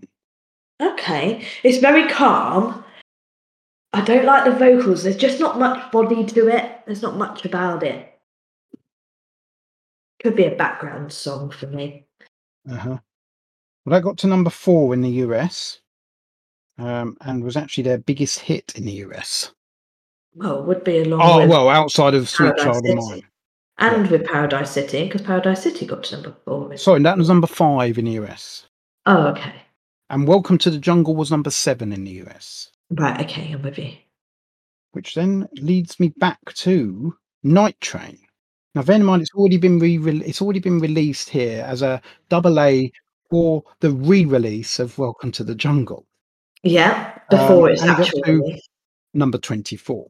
Mm-hmm. On its own, on the back Yeah, of Sweet Child O' Mine, Paradise City, and Patience, which all got into the top 10, yeah. Night Train got to number 17 in 1989. I didn't like it. The vocals are drowned out by the instruments too much. It's just too shouty on the chorus as well. It just didn't have anything that I would like. Okay. 1991 we're going into now. You Could Be Mine, Mm-hmm. number 3. Okay, that was more upbeat, but there's some instrument in there, and I don't know if it's like an electric guitar. I'm not sure, but it hurt my ears. It was just a bit too much. Like they needed to tone it down a bit, I think. Okay. Live and Let Die, 1991, got to number 5. This is probably my favourite song of the whole week. I really like this song. Like there are some guitar solos in there, but they're not long. They kind of do a little bit and straight back into the singing. They've got passion in it. They've got power. You can sing along to it. I don't know. It's just a good song. It's an all rounder for me. It's just not too much for a rock song. So now we're going into 1992, November Rain. That got to number 4. It's a very calming song. It's not a ballad. It's more of just a love song. So it's weird for a rock to have this type of song. Okay. Also, you've not said about Don't Cry. Oh, I've missed that out, have I? 1991, Yeah. Don't Cry, number 8. Oh, okay. I mean, it's not like it was a great song for me. Like, it was only a bit of a background song, but I didn't want it to be missed out. Okay. 1992, Knocking on Heaven's Door, number 2. I didn't like it. It's a bit depressing. Really? It's a bit depressing. Really? Yeah. I Wow. didn't like it. No, it's not for me. Probably the song there well, obviously over here because it was such a big No, anthem. Knock, knock, no, knocking on heaven's door. No? no, no, worked for me. Wow. Not at all. Wow. There I we wouldn't go. have known that it was a big song either. Like, yeah. Nope. Moving on. Wow. Moving on to 1992, Yesterdays, Yeah. number 8. See, that's a nice one. It's got a good beat, although it does sound like a change in the vocals. It just sounds like an old man singing. I can't explain it, but it's like he changed something.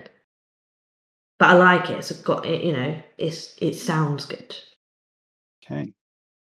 1993, Civil War, just outside the top 10. So their run has ended from You Could Be Mine at number 3. 1, 2, 3, 4, 5, 6 songs all in the top 10. And then Civil War, 1993, number 11. Oh, so it's not that bad. But I'm No. not surprised. It starts off like a nice song, and then it goes into Screamo, and Screamo's just not good at all. Okay.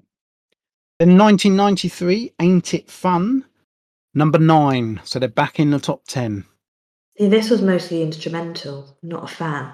And also, I wanted to know, has this song got anything to do with Clockwork Orange, like the film? Because in the video, it starts off with a Clockwork Orange clip. Doesn't say it was. Doesn't mention it in around it. Oh, mind you, it's a song that was covered by. That it was a cover.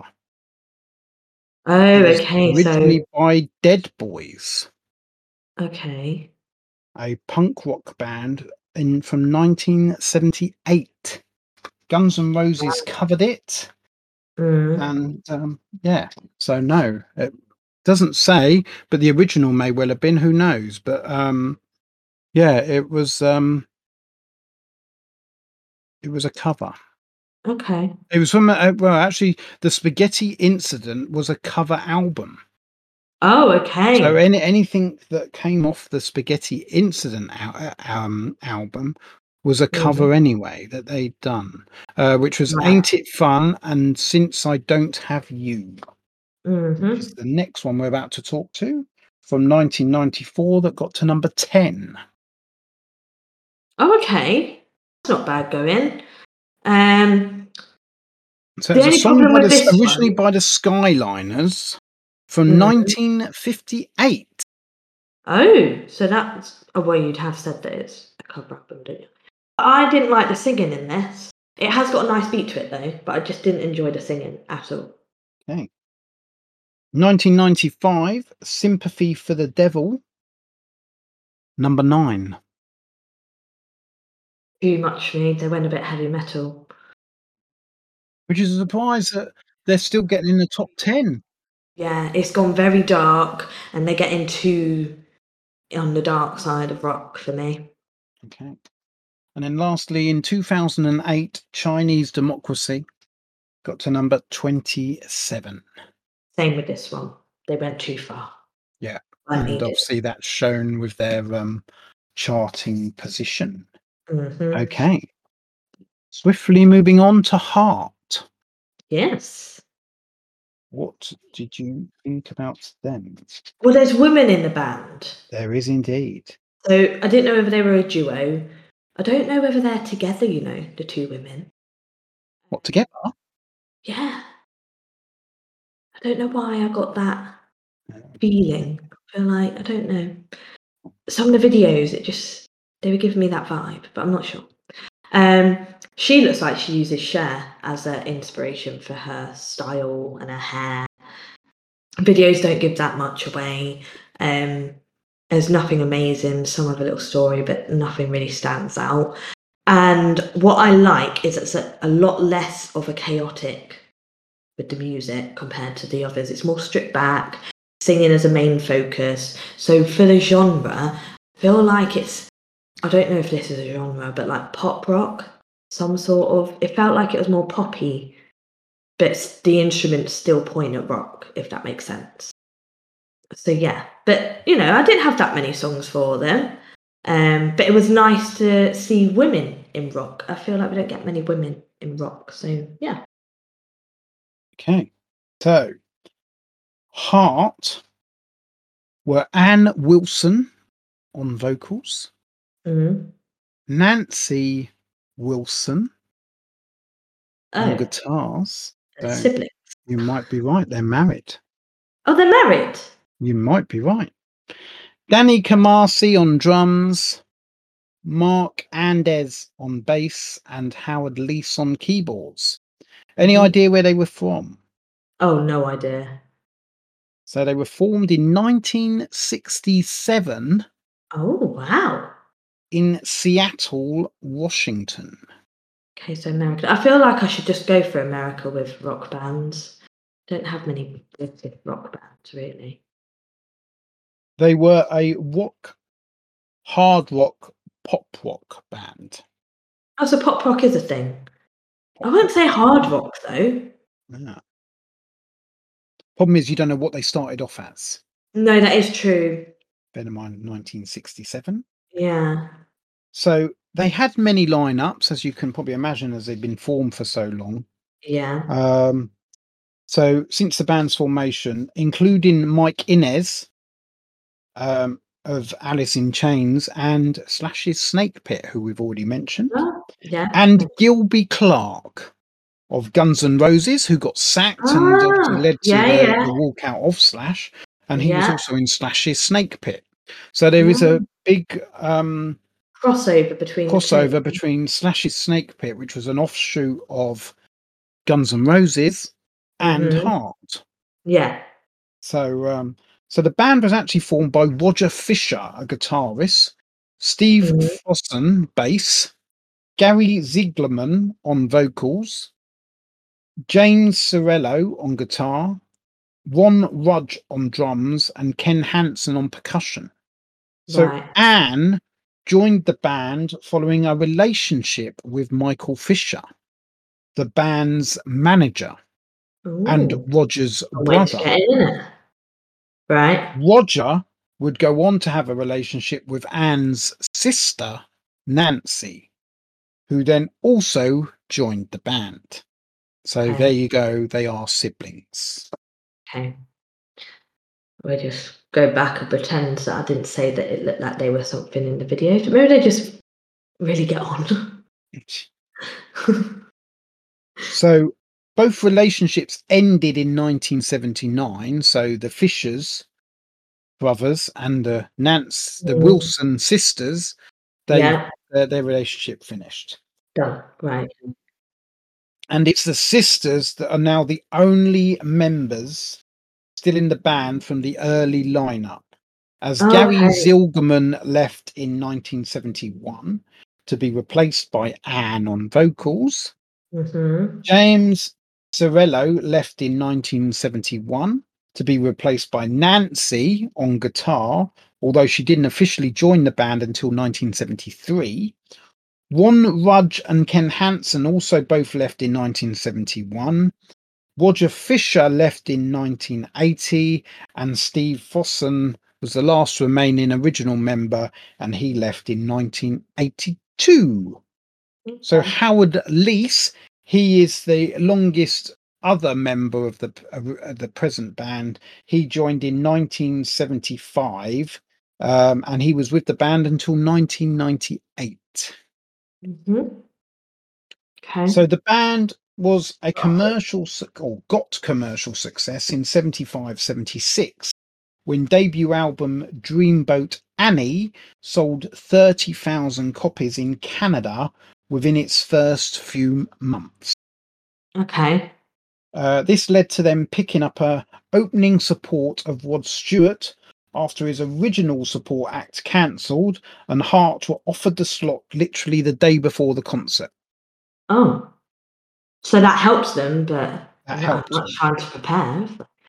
So their singles Crazy on You and Magic Man both charted in the Billboard Hot 100 at number 35 and number 9, respectively, with the album eventually selling over 1 million copies, all on the back of them supporting Rod Stewart.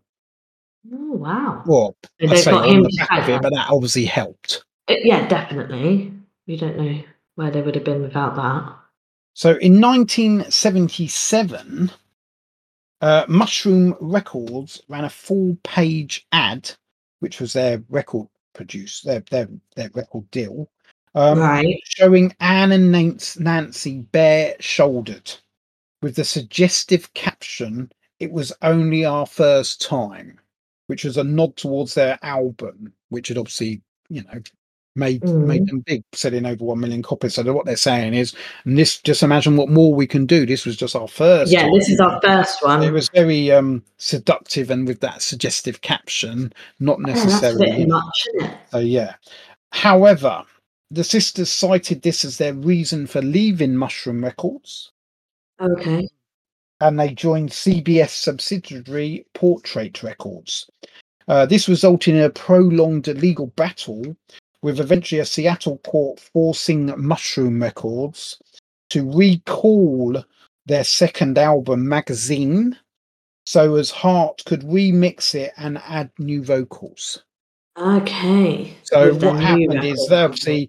they done their first album, it done well. Mushroom Records, in promoting their second album, Magazine, had this Rubbed them up the wrong suggestive way. ad. They didn't Mhm. like it. They left. So I'm guessing something went on behind the scenes anyway with Definitely. CBS and Portrait Yeah. Records. Mushroom obviously weren't happy. They still released the album. They wanted to cash in, Yeah. and it They went went to to obviously court. legal, went to a court, and they were told to withdraw the album. So while this was all going on, obviously with their new record deal, Portrait Records, they had done a new album. They released a new album in 1977 while all that was going on, which was Mhm. called Little Queen, which became Hart's second £1 million selling, Okay. and it featured the hit Barracuda, which got to number 11 on the Hot 100 chart. And Right. then they re-released Magazine, which was actually their second album, but ended up being their third album. Mhm. Um, Okay. Oh, and yeah, yeah, yeah, because that of the whole. yeah, that Yeah. reached number 17 on the Hot 200 and achieved Mhm. platinum status, and saw the single Heartless reach number 24 in the Hot 100.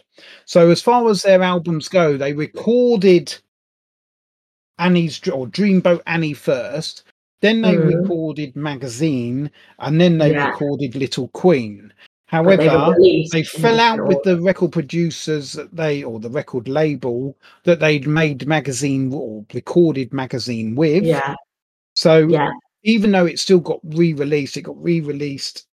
Obviously, they weren't happy with it because it wasn't finalised, but They've done it as a, Mushrooms yeah. wanted to get it They out. just wanted to get the money really, didn't they? Because they knew that they So were losing they someone. then had to recall it. Little Yeah. Queen, although it was recorded as their third album, It got had been released as their released second. as their second, and then Yeah. Magazine, which had been recorded already, was then remixed and, obviously Mm. made a little bit better, and then that was re-released as Yeah, their I'm with you. third album.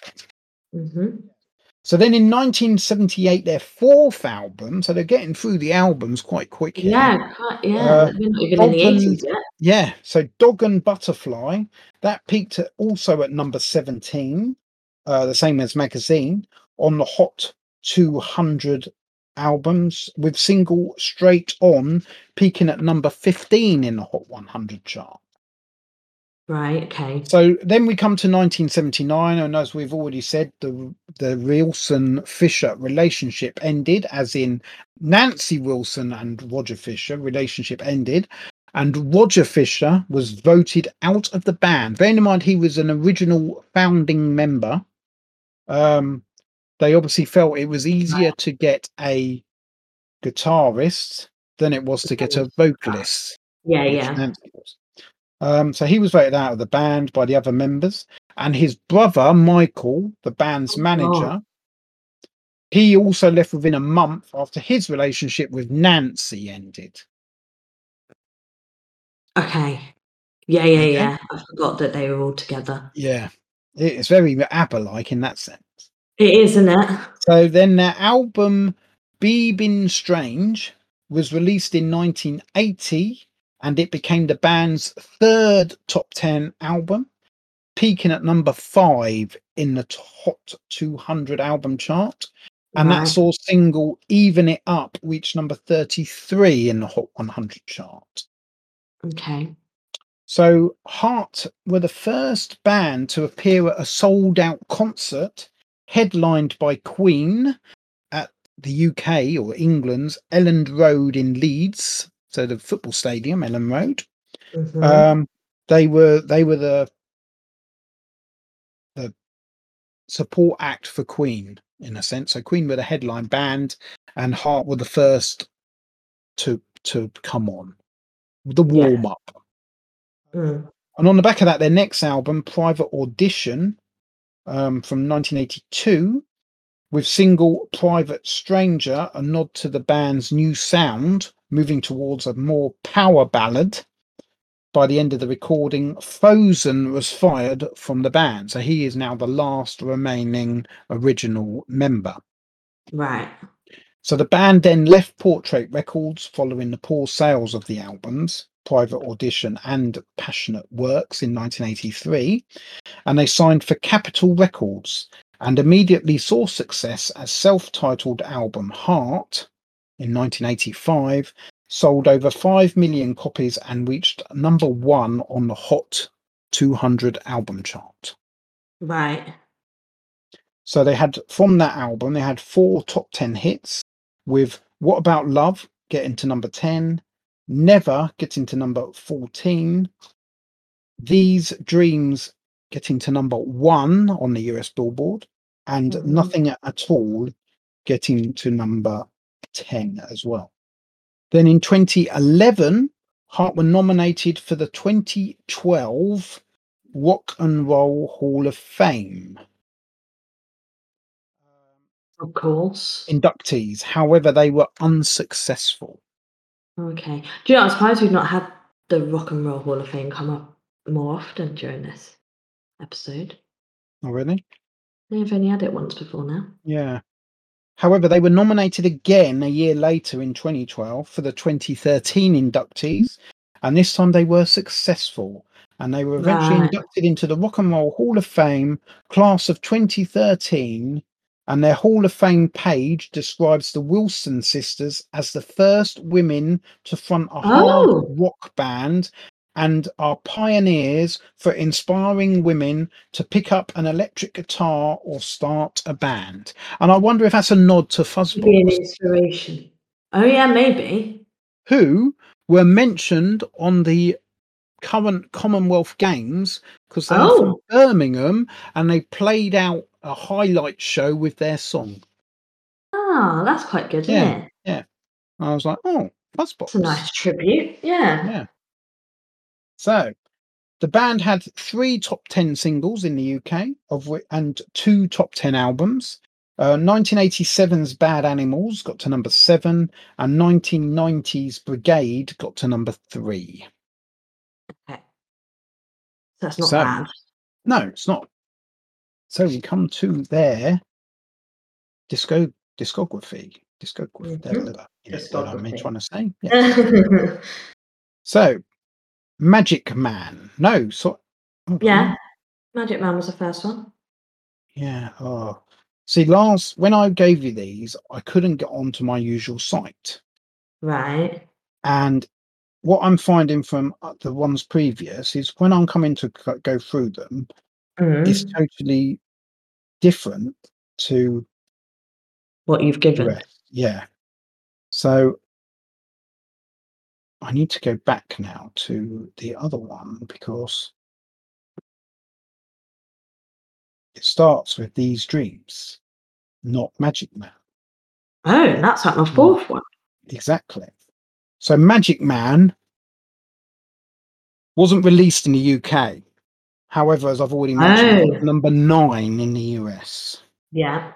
Well, I like it. It had a good change in tempo, that one, but it just had too many solo in it. Uh-huh.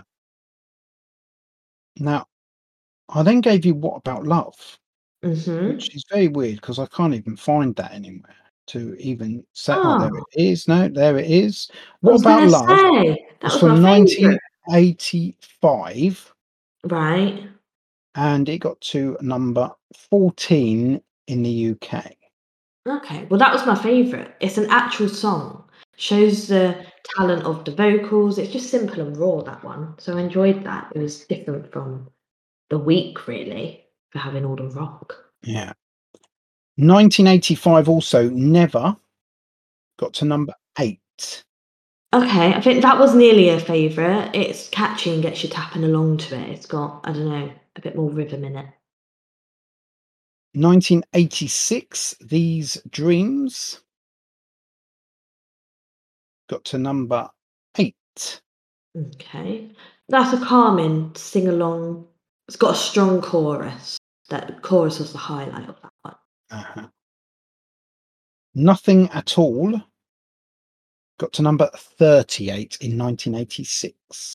Okay, yeah, this is one of my least favourites. It's just the same all the way through. And it's a bit fast paced as well, so you can't really know what they're singing about. And like I say, the beat doesn't change throughout. Okay. Then we have Alone. So, like These Dreams, it also got to number 1 in the US. Hmm. However, in the UK, it only got to number 3. Okay, I recognise this one, but not the whole song, just the chorus. It's Mhm. quite a bit of a power ballad, isn't it? Yeah. It wasn't written by it was no, it was, well, it looks like it was a cover actually.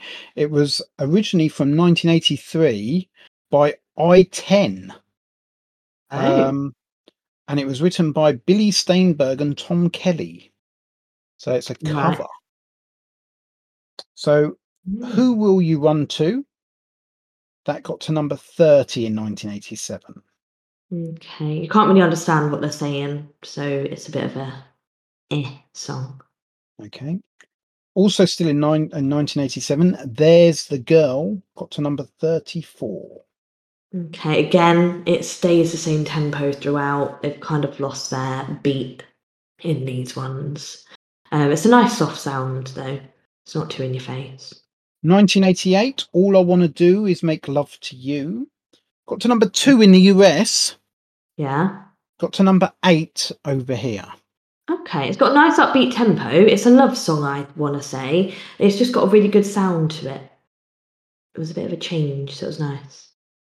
And then we go to 1993, Will You Be There in the Morning? Got to number 19. Okay, this one just gives me ABBA vibes. I don't know why. It's like their pop is coming out a bit more with that. I mean, I know Uh-huh. it's like their last one that I had, but it was a bit more poppy compared to rock.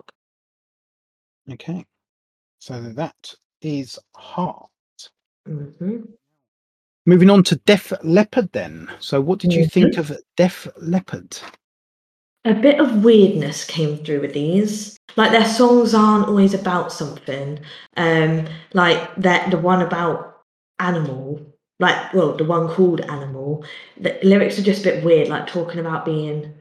I don't want to name animals in case they're not in it, but it's like talking about different animals. It just got a bit weird, and I was like, okay, Yeah. enough now. Yeah. The music in the background gets a bit loud, so it can sometimes overtake their vocals. But also about vocals, they change. I feel like they change halfway through. So I don't know if the lineup changes, but I get you'll tell me that anyway. But I just something changed in the vocals. I can't remember what song it was. I think it was like around Love Bites. It changed a bit. Um, and there is a large number of songs. It was hard to tell them all apart. So and it was like hard to think of different things about the songs. There's so many, and they do sound similar. Might be further down that it changed sound, or maybe it changed sound a couple of times. Because I've not written the exact song that I thought changed in vocals. Um, but yeah, me personally, I prefer their later stuff that I got given. And just looking at them, they got their volumized hair, oversized clothing. Obviously, there's a lot of live performances. Let's Get Rocked plays around with graphics in the videos. So that was nice to see that the videos had moved a bit. And yeah, you can see them. You can definitely see these ones age compared to the others Uh, because their hair becomes more tamed. Like they cut it a bit, not like short, but shorter. Mhm. It's not a perm as such, and you can see them age. All right. Like, Can I just ask, in did you notice anything with the drummer? oh no. When it's Okay. live performances, like I don't tend to focus because I'm like, okay, That's a there's not much shame. I need to comment on here. Okay. We'll go into that in a bit more detail. Okay, so I'm So, guessing I'm meant to know him. Def Leppard. Oh, where do you think they're from? Oh God. Oh, I'm gonna have to say America, but who knows? Okay. Who Def knows? Leppard they're still around, I hasten just to let you know as well. So Def Leppard are Joe Elliott on vocals, Rick Savage on bass, Rick Allen on drums, Steve Clark guitar, Pete Willis guitar, although Willis left in 1982 Mhm. to be replaced by Phil Cohen on guitar, and the original drummer, Tony Kenning, he left in 1978. So Right. literally, as you'll find out, just a year after they'd formed, because they were formed in Yeah. 1977 in Okay. Sheffield, England. Oh, okay. These are They're a British. British band, All right. and they are classed as glam metal, hard rock, arena rock, and pop rock. Okay. I could see that. Like in the songs, there's a bit of a mix, but most of them do sound similar. Not gonna So lie. the band originally was formed by Rick Savage, Tony Kenning, and Pete Willis, with it being called Atomic Mass. Right. Joe Elliott originally auditioned to be their guitar player. However, it was decided he was best suited to be the lead vocalist. Now, I don't know whether they were saying that he was a really good singer or a really Mm. crap guitar player. I'm not sure how that Oh, was which way they being were going with that it. was down, but yeah, that's how he became their singer. Mhm. Um, so it was Elliot who proposed the name Def Leppard after designing band posters. So I'm guessing all he could draw was a leopard. Don't know. Maybe Maybe and maybe it a had no deaf one. I ears, was gonna which was say it why it was must. there. Yeah. And it was Kenning, the original drummer, who suggested the misspelling to make them seem Ah, less like that of a punk band. So what was by that? Punk having band the with the by same name? spelling Def rather than Death and Yeah. leopard with two P's instead of an O, Yeah. um, they that means they're not a punk band; they're a rock band. Okay. So I Don't know who knows who but decided that's that what one. but they obviously all agreed with him because Def Leppard are now What they spelt are. as Def DEF. Leppard. Yeah. So Def Leppard's debut album, On Through the Night, was released in March 1980 and charted Right. at number 15 in the UK album chart. However, Okay.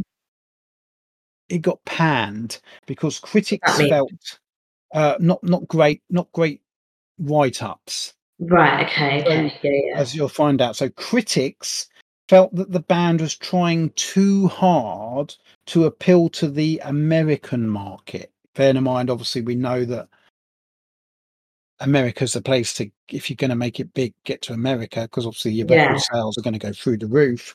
And Yeah. they obviously were influenced by a lot of the American hard rocker bands, I suppose, because Mhm. we didn't really have that many over this way. Yeah. Um, by recording songs like Hello America. So they had a song on the album called Hello America, which Right. meant that they were trying to obviously, all there in their way. Get in touch Um, with them. they were also touring more in the US, including supporting AC/DC. Ah. And it was this critics' backlash that saw a performance at Reading Festival um, with the band being pelted with beer cans filled with urine. That's Um, awful. yeah. Now, Elliot disputes that the incident was due to a story in Sounds magazine, a music paper, titled Has the Leopard Changed Its Spots? Which Mm. accused the band of selling out to America, saying and he then says the media exaggerated the event as all of the bands that day experienced abuse from the crowd. Oh, so it weren't So it's just them. only reported about Def Leppard, and as like backing up Do you the think that's critics because? who Yeah. were saying that they were, edging their music towards an American audience, Do you and think it was their like a fans jealousy? also agreed with us. I don't know, because they were obviously different at the time as far as England as the UK went. But yeah, so that's what the band are saying. Whether that's true or not, we don't know because it wasn't reported that way. So although by now the band had caught the attention of AC/DC producer Robert Mutt Lang, who agreed to work on their second album, High and Dry, and it was after this album's release that the band then supported Ozzy Osbourne at Blackpool, who had obviously also made it big in America himself with his band, whose name I've completely forgotten. Black Sabbath. Yeah. In July 1982, Pete Willis was fired for excessive alcohol consumption, which is quite ironic because rock bands are known for drug taking and alcohol, and yet in this episode we're finding more members being sacked for drug taking and alcohol They want to be than you more think innocent. that was the fact with rock bands back then. But there we go. Now, here's what I was alluding to. In December 1984, drummer Rick Allen was involved in a car accident where he crashed into a stone wall after passing another car at high speed. He then lost control. His girlfriend was in the car at the time as well. His left arm was severed in the accident. And although doctors initially reattached his arm, it was later amputated due to an infection. Okay. Rick Allen was committed to continue as the band's drummer, with the other members supporting him. And he worked with Simmons, an electric drum manufacturer, to design a custom-built electronic drum kit. Now, bear in mind, this happened in December 1984. In August 1986, Mutt Lang, their manager, record producer, he brought in Jeff Rich to play alongside Allen on drums during a mini tour of Ireland. However, when Rich didn't turn up, or he turned up late, he and the band realised that Allen could drum alone, with his comeback sealed at the 1986 Monsters of Rock Festival in England with an emotionally charged ovation after his introduction by Joe Elliott. So he now plays the drums one-handed. That's a talent, that, isn't it? Yep. Wow, that's a talent. So it is an electric and that's drum also but he can do it. That's perseverance and not letting what happened to him get in the way. And as I say, rather than sacking him, they brought someone else in. Not it could have undermined him. And it just happened that this guy was late once, and Rick Allen still went and played. And even the person who was helping him obviously agreed that he's absolutely fine. Yeah. Wow, that is talent. Yeah. All I can say. So you need to look him up. He is renowned because he's obviously a one-armed drummer. So following the success of the fourth album, Hysteria, along with its single Animal, which saw the band nominated for a Brit Award in 1988 for Best British Group. I mean, they didn't win, but they were nominated. So Hysteria is one of a handful of albums to have 7 singles chart on the US Hot 100 chart. Bear in mind, they were a British band. This one album had 7 singles, all chart in the US Billboard 100. So, Woman got number 80. Animal got to number 19. Mm-hmm. Hysteria got to number 10. Pour Some Sugar on Me got to number 2. Love Bites got to number 1. Mm-hmm. Armageddon It got to number 3. And Rocket got to number 12. Right. So apart from Woman, the songs also made the top 25 in the UK. Yeah. While Hysteria, the album, remained in the charts for 3 years and has sold over 25 million copies. Oh, they're bigger than I thought they were.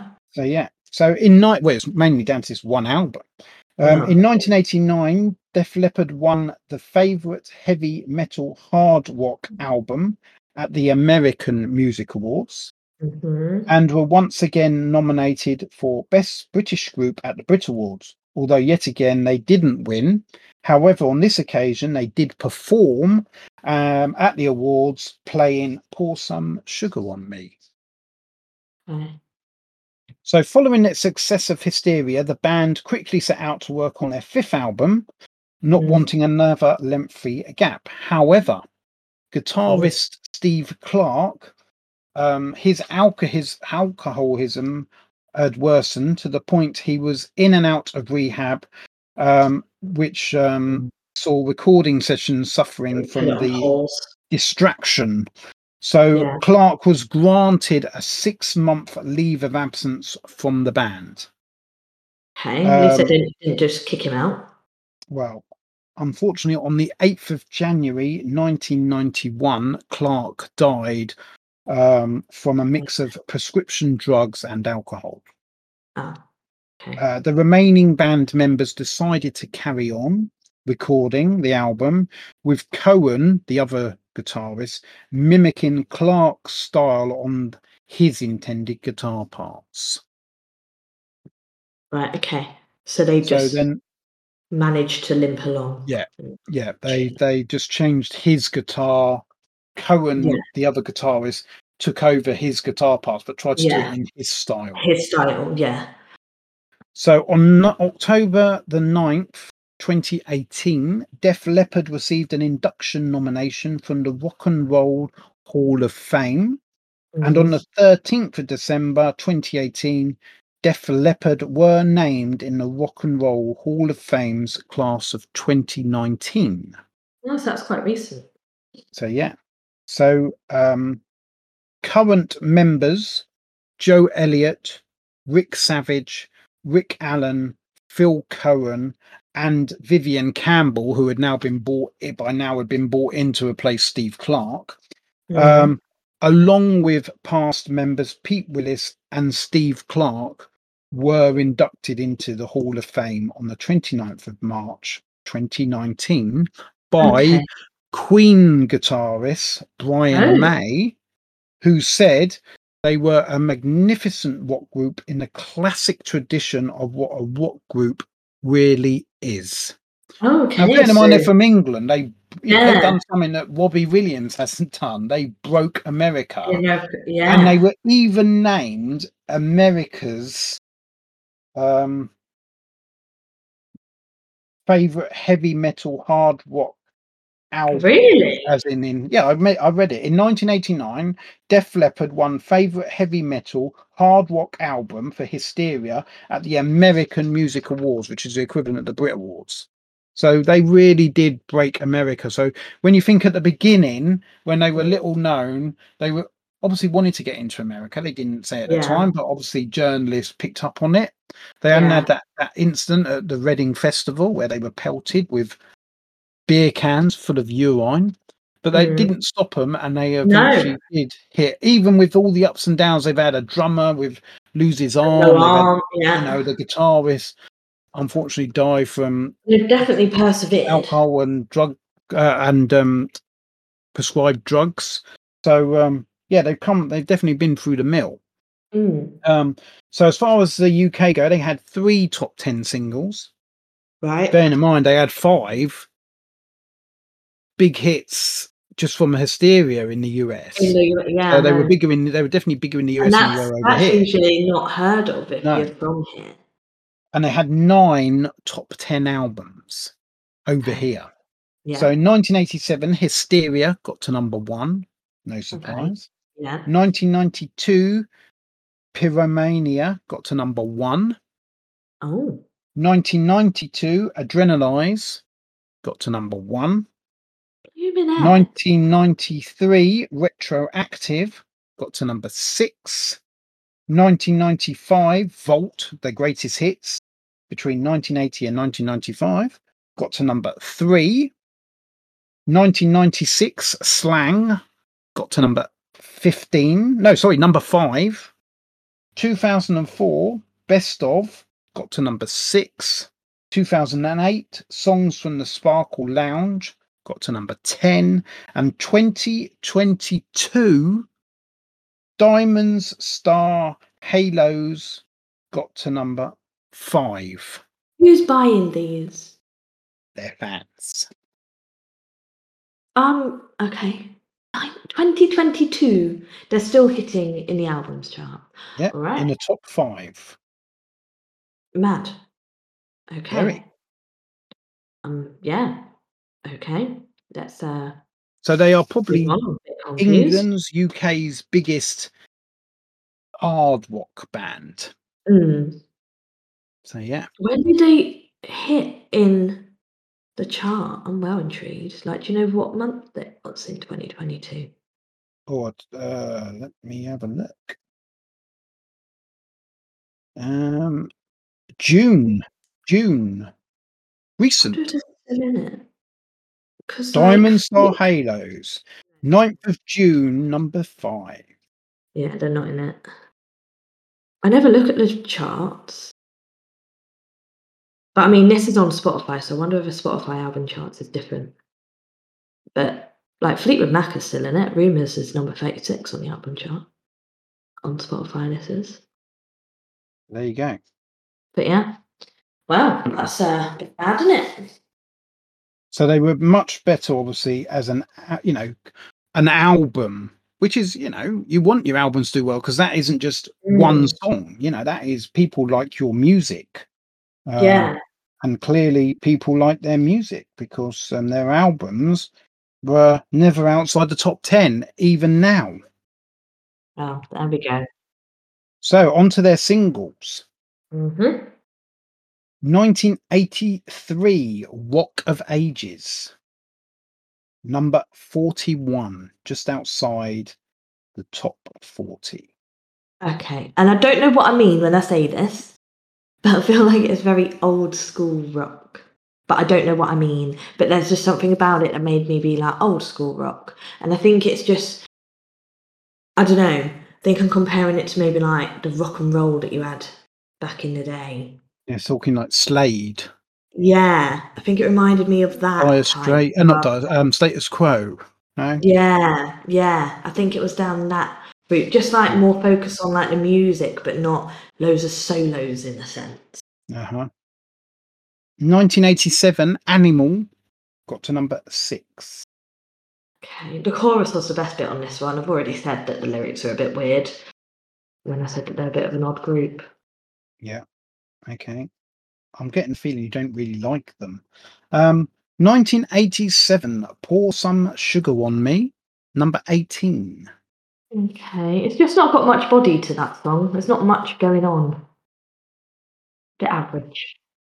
1987, Hysteria, from the big album, selling album. It's probably their breakthrough. The single got to number 26. Okay, well, it's got a good beat to it. It's slowed down compared to the others that we've had so far. It wasn't a bad one. Okay. 1988, Armageddon Part 2, number 20. Okay, it's the most upbeat they had. I would re-listen. Really? Yeah, but it weren't my favourite, but I would re-listen. I liked it.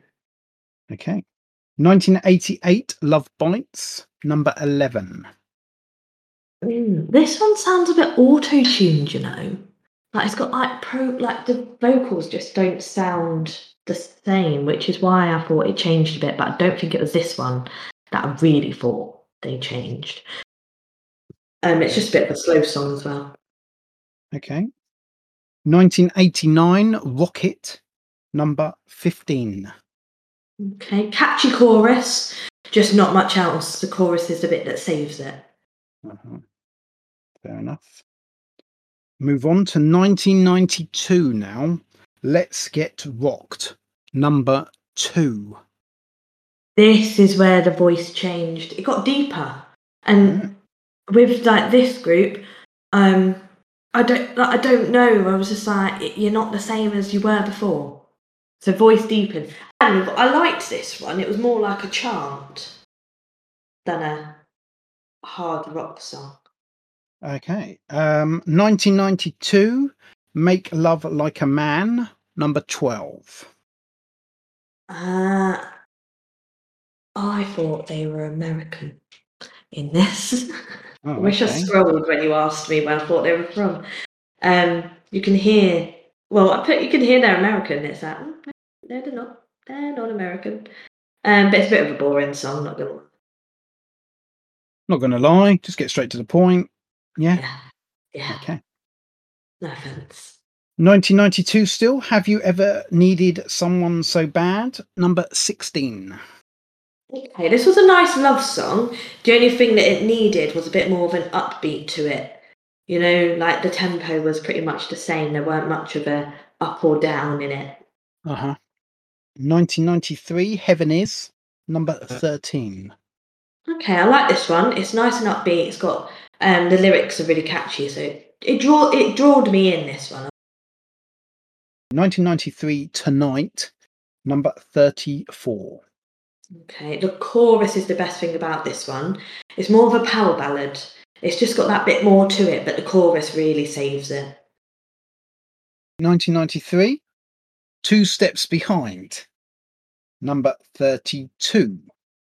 Okay, this one was nice. It had an acoustic sound to it, like there was a change in the guitar. It was really nice, like a complete change. Like you wouldn't really put it in this group.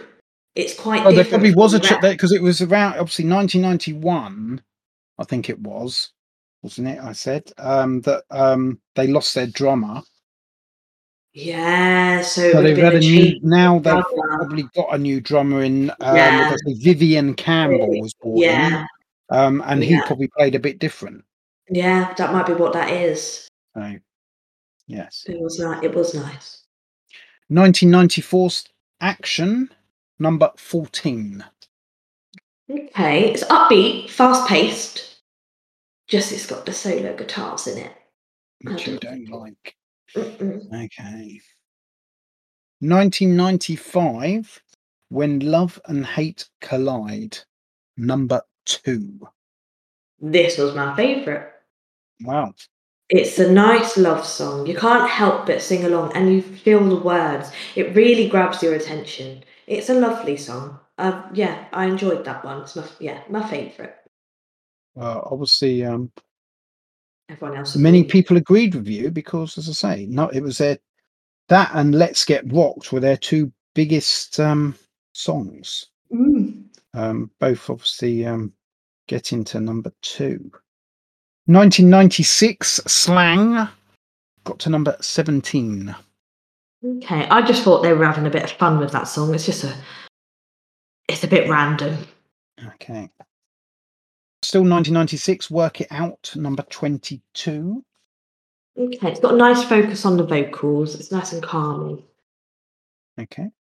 1996, All I Want Is Everything, number 38.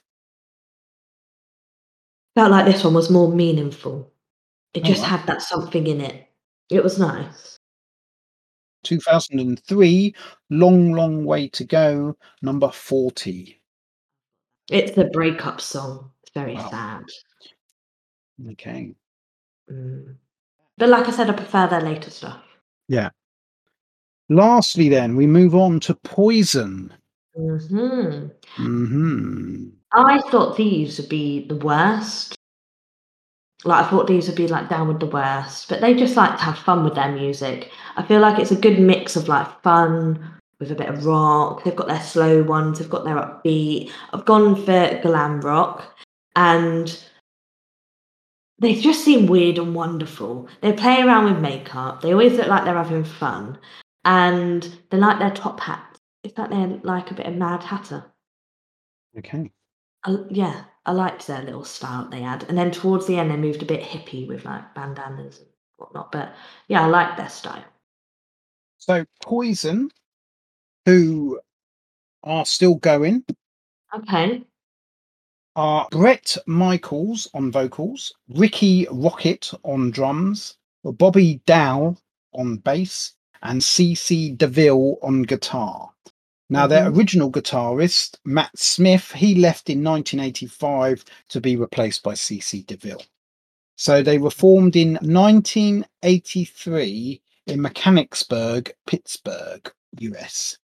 And they Okay. are a glam metal, hard rock, heavy metal band. Oh, I wouldn't go heavy metal. Mm. So, Poison were initially called Paris.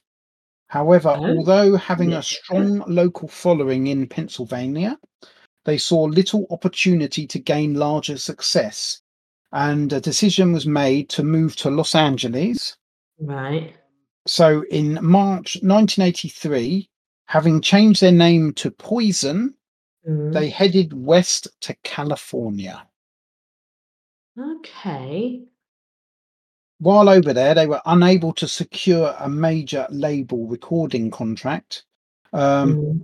which meant that Matt Smith, the guitarist, became disillusioned with the band, and he was also about to become a father. So he left the band Oh, right. and returned to Pennsylvania.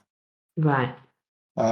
This left the band's future in doubt, as Smith was by far the best musician in the Mhm. group, and the band. So the band auditioned for a new guitarist, and they managed to narrow it down to two candidates: Slash and Okay. C.C. DeVille. The band knew Okay. Slash from his band Hollywood Rose, but the band were actually preferring a member from the East Coast, which is where they were from. Mhm. So guitarist DeVille, who was from New York, impressed with his playing and image. Right. Um, However, he reportedly dismissed the material written by the band, which he was asked to learn for the audition, which upset Michaels and Dow in particular, and they started to dislike the guitarist on a personal level. Mm. And they had strong misgivings about hiring him. However, ultimately, despite their apprehension, the band hired CC DeVille over Slash, as saw a Mm. hit record or potential in the song that DeVille brought with him to the audition. So he Oh, dismissed the so the songs they song that wanted they liked and he was more brought what his they wanted. own, which actually they obviously went, oh, actually.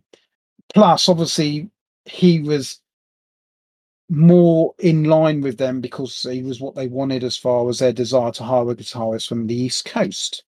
Okay. Now, as we know, Slash went on to then join Guns N' Roses.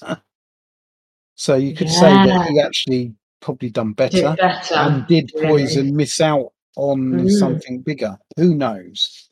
They turned down Slash That's what from you could say Hollywood in Rose, hindsight, who but went on to go obviously into Guns N' Roses, and they mm. hired CC DeVille. Mm. So, unable to sign to a major label, the band signed to smaller label or a smaller label in Enigma Records in 1986 for just $30,000, which was a fraction of the price similar bands to them were getting from bigger labels or major labels. Right, okay.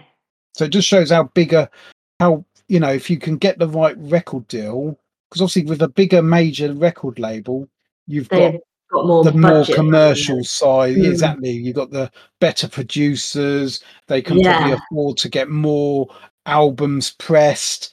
Yeah. better advert, or it's marketed better. So yeah. Yeah.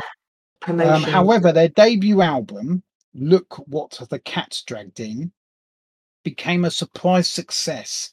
It spawned 3 chart hits: Talk Dirty to Me, I Want Action, and I Won't Forget Her, with Talk Dirty to Me peaking at number 9 on the Billboard Hot 100.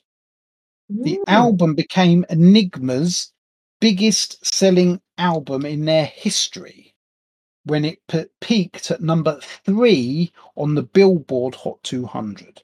Now, You just said it became Enigmas. Did you mean? Enigmas are the record label.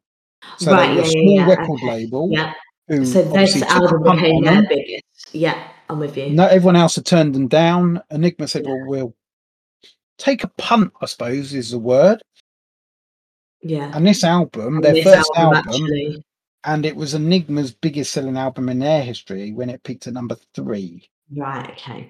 It was Poison's then second album, Open Up and Say Ah, which then peaked at number 2 on the Billboard Hot 200. Wow. With single "Oh Every Rose Has Its Thorn" becoming the band's biggest hit when reaching number 1 on the Billboard Hot 100. Wow. So literally, they haven't even. I thought these were just a small group. Like, just a bunch of nobodies, not gonna lie. So their third album, Flesh and Blood, was released in 1990 and saw the band receive a letter from the Secretary of Defense, Dick Cheney, thanking them for contributing 20,000 CDs to lift the morale of US troops during Desert Storm. I mean, I don't know how rock lifts the morale, but all right. But you've got to remember that you're talking about a country that's so diverse in its music. That is true. So the album saw singles Unskinny Bop get to number 3, Something to Believe In get to number 4, and Ride the Wind get to number 38 on the US Billboard Hot 100, while Life Goes On got to number 35, while ballad Something to Believe In, dedicated to the band's security guard and close friend James Chemo Mayo, who had died. So the album went on to achieve certification of 3 times platinum in the US and 4 times platinum in Canada. The band then made their first appearance in the UK at Donington's Monster of Rock in August 1990, where Whitesnake and Aerosmith headlined. Okay. After 2 years on the road, the band members were at loggerheads with their 4th album, Swallow This Live, which was a live album recorded while they were touring, and included a new single, So Tell Me Why, which was to become the last recorded with C.C. DeVille, who departed from the band and after being fired. DeVille was replaced by Richie Kotzen, who influenced the album, the 4th studio album, Native Tongue, released in 1993, and was seen more of blues rock than glam metal. Okay. Are these still going? Yes. Okay. Blimey heck. Bret Michaels was then involved in a car accident where he lost control of his Ferrari during the recording of their 6th album, Crack a Smile. Michael suffered a broken nose, a broken rib, a broken jaw, broken fingers, and he lost 4 teeth. Michael was also involved in a sex tape with, funny enough, Pamela Anderson, who we spoke about with Tommy Smith of the Motley Crue. Tommy, I can't remember his name now. Tommy Lee Jones, Tommy Smith Jones, Anyway, this is now a second. Well, I don't know if this was their first or second, but we know of another one, which his attorney obtained an injunction prohibiting the distribution of that said video. So this one didn't really make. Obviously, it was out there because people know about it, but it wasn't quite as notorious as the one that did then get leaked with, as I say, the Motley Crue's Tommy Lee Jones, Smith Jones, whatever. So then, after several years apart, Michaels and DeVille patched up their differences, with DeVille rejoining the band in 1996. So as far as over here, they've had 3 top 20 singles, 1 top 10 album, which was 1990's Flesh and Blood, which got to number 3. Okay, so that's not doing bad over here, is it? No. So yeah, they were very big in America, as you've obviously now realised. Oh, definitely. I thought these were like some small little band. I'm well shocked. Like, I'm surprised they've done this well. I mean, they are Americans, so they're going to be bigger over there, but they're a lot bigger than I thought they were. So, singles. Yeah. 1987, Talk Dirty to Me. Number 9 in America. Only number 67 over here. Oh, really? Okay, well, it's harsh starting, but it sounds fun. So, like, the start, you're a bit like, and then you can kind of get into it a bit more. And this is what I mean by I feel like there's quite a few times I'm like, I feel like they're just having a bit of fun. Okay. 1988, Nothing But a Good Time. Number 6 in America. Number 35 over here. They're not hitting well over here, are they? This one's very catchy, and it literally sounds like the title suggests. They're just having nothing but a good time. 1989, Every Rose Has a Thorn. As I've already said, number 1 in America on the US Billboard Hot 100. Number 13 over here. So now I'm going to tell you something. This song was covered All right. by none other than Miley Cyrus. Yeah. Yeah. I don't know what year and I don't know where it came. I just know that it was covered because I recognised it. And then it was confirmed when I was watching the video and Miley Cyrus had came up. I was like, so it was covered by her. So I played that and I recognised it. So I couldn't tell you where it came with her. So I don't know where it came, but I do know it was from the album I Can't Be Tamed. Can't Be Tamed in 2010. Yeah. Okay. But yeah, I can't tell you where it came. I didn't look that up. But yeah, it's been covered by her. And I feel like it's stripped back, this one. The guitar solo ruins the vibe a bit, but I can get past it. It was my second favourite of theirs. Nearly my favourite, to the point where I did highlight it as if it was my favourite. But then another one came along. Okay. 1989, Your Mama Don't Dance. Number 10 in America. Okay. Number 13 in the UK. Okay. Well, you can't help but sing along to this one. It's nice and catchy. 1990, Unskinny Bop. Number 3 in the US. Number 15 over here. It's got too many solos in it compared to singing. That was probably my least favourite of theirs. Okay, still in 1990, Something to Believe In, which, as I say, was a ballad which was written in memory of their close friend and security guard. Yeah. Got to number 4 in the US. Got to number 35 over here. Oh, okay. Well, this one, you can tell that it's meaningful. Like, you can hear it in their vocals and their voices. And it's a lot slower than the rest.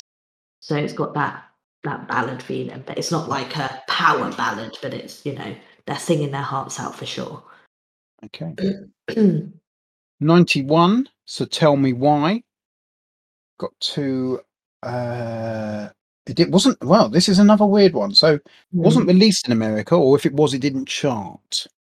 Right. Over here, it got to number 25. Oh. That's not bad, really. But it's more on the heavy side. I do enjoy the chorus, though, but it is more on that heavy side. 1993, Stand. Got to number 50 in the US. Right, okay. Got to number 25 over here. Okay, it's too much of an instrumental for me. Okay. One of them, innit? Yeah. And then lastly, 1993, Until You Suffer Some, Fire and Ice. Mm. Again, wasn't charted in the US. Got to number 32 over here. Okay, well, this was my favourite one. Okay. It was just a really good end to the week. There weren't much I could say about it apart from I really liked it. I love it. Ah, So it was a nice end. okay. Well, that brings us to the end of the groups. All I need to do now is find out whether you were influenced by late 80s, early 90s, I suppose you could call it Mm. now, rock. So, Europe Were a hit. were a hit. Yes. I enjoyed them. It was a nice start to my week. They were very like upbeat. They had some really good songs. Okay. Aerosmith. Myths. Mm, Mm, not not walking the for me. way with Aerosmith. Not for me, no. Like, but do you know what? The thing is with this week, I like quite a few of the songs, but I wouldn't go out of my way to listen to them as rock really isn't me. Yeah. But if they were playing somewhere, I would enjoy it and I'd enjoy the vibe they give off. But the reason a lot of them are misses is because, yeah, I like some of the songs, but I wouldn't go out of my way to go and play them No, I understand that. as an I know I'm overall. probably the same. Now, Guns N' Roses would probably be a lot of people's hit because they were probably the biggest band. Mm. The fact that you don't even like Knocking on Heaven's Door tells No. me already you're not going to like Guns N' Roses. But I'm going to ask the question just to clarify: Guns N' Roses, hit or miss? Miss. Again, it's the same. Like, I like some songs, but I get like, what do you think of these? I'm shocked. Do you like some of these songs? Oh yeah, I'm like you. That I wouldn't go and buy an album of theirs because it would be Mm, too rocky. But yeah. I'm just shocked you don't like Knocking on Heaven's Door. I think that is a really good song, and so yeah, very surprised. But there we Not for go. me. You stick with your was it Live and Let Die you liked? I'm not sure how Yes. that one goes. I Live think as and well, let if I'm die. honest, Doo, doo, doo. It's amazing. hang on, so This that's a cover. is it? That's a James Bond film song. It's funny because I was going to say it, but then when you was talking about it, because I honestly thought you'd know, and I thought, oh, obviously it's not what I thought it Yeah, but I was. don't know James Bond, so I wouldn't Ah, know.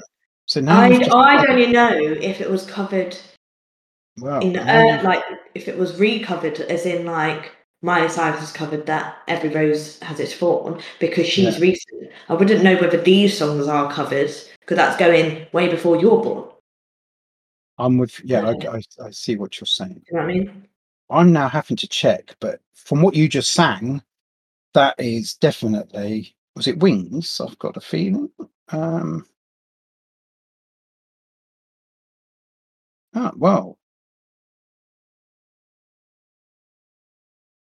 Is it not it's by? not. It's. Are you sure that's Yeah, Paul McCartney's done it with yes, Wings. yeah, that's what I said. Paul McCartney and Wings. That's the song. I prefer Guns N' Roses version. Wow. So Paul McCartney and Wings covered Guns N' Roses. Yeah, apparently so. Well, there you go. But Guns N' Roses is still a mess. Okay. Well, I've learned something because I did not know that it wasn't Paul McCartney's song. There you go. There we go.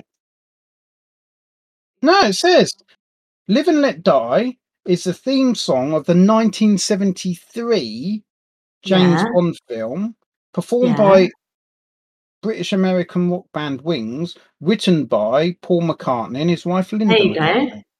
Yeah, and then so Guns N' Roses covered it then. Yeah, but I just looked at the Guns N' Roses and it said that theirs was written by them. It's a producer. They covered it. They did cover it. Right, okay, but I But like it's it. Wings. And I prefer that cover over Paul McCartney's. Right. Okay. Let's move on to Heart. They're also myths.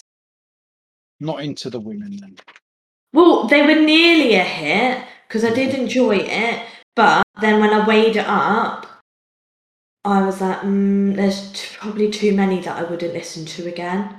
Uh-huh. And like I say, if I don't know if I'd go out my way to listen. Whereas like Europe, I think I'd put them on again. Like the songs really spoke to me. That Okay. makes it sound really weird, but yeah, Fine. Def Leppard. miss. I've heard enough of them and all. I've had so many songs from them this week. I've done enough. That's because they were so big. Not for me. Poison. Hit. Okay. So we've got 2 hits. You got 2 hits, more than what Europe I thought. and Poison. Yeah. Okay. So, do you want to know who you got next week? Oh, yes, please. I'm pleased to say it's back to nice pop music. I'll take it. Okay. You may have heard of some of them. Okay, let's go. Okay. So, Bros. Why do I recognise that name? Are they the ones that did the weird? No. No? They're not the ones that did the weird Christmas song, are they? Yes. Yeah. Silent Night. Okay, yeah, okay. Climby Fisher. No, I don't know that one. Then Jericho. No, I don't know that one either. Voice of the Beehive. No. Mental as Anything. No. Wax. No. You said that I'd know some. This is going to be a good week because you're Why? going to be introduced to music that you clearly don't know and you're going to enjoy it. But you said that I might know some. Well, I'm surprised you don't. I don't know any of them. I think I only know Bros because we did the Christmas episode. Ross were 1980s. Take that. Oh. Oh, I don't know how I feel about that. Okay. We will I will see. send over the songs. There isn't a lot of songs, to be honest. Okay. Okay. Well, on that note, I will say goodbye. Enjoy the rest of your day. No more rock. Thank God. I actually think there is no more rock. I hope there's no more rock. Right. I have survived it. All Okay. right then. Thank you. And goodbye. Bye, Dad. Bye.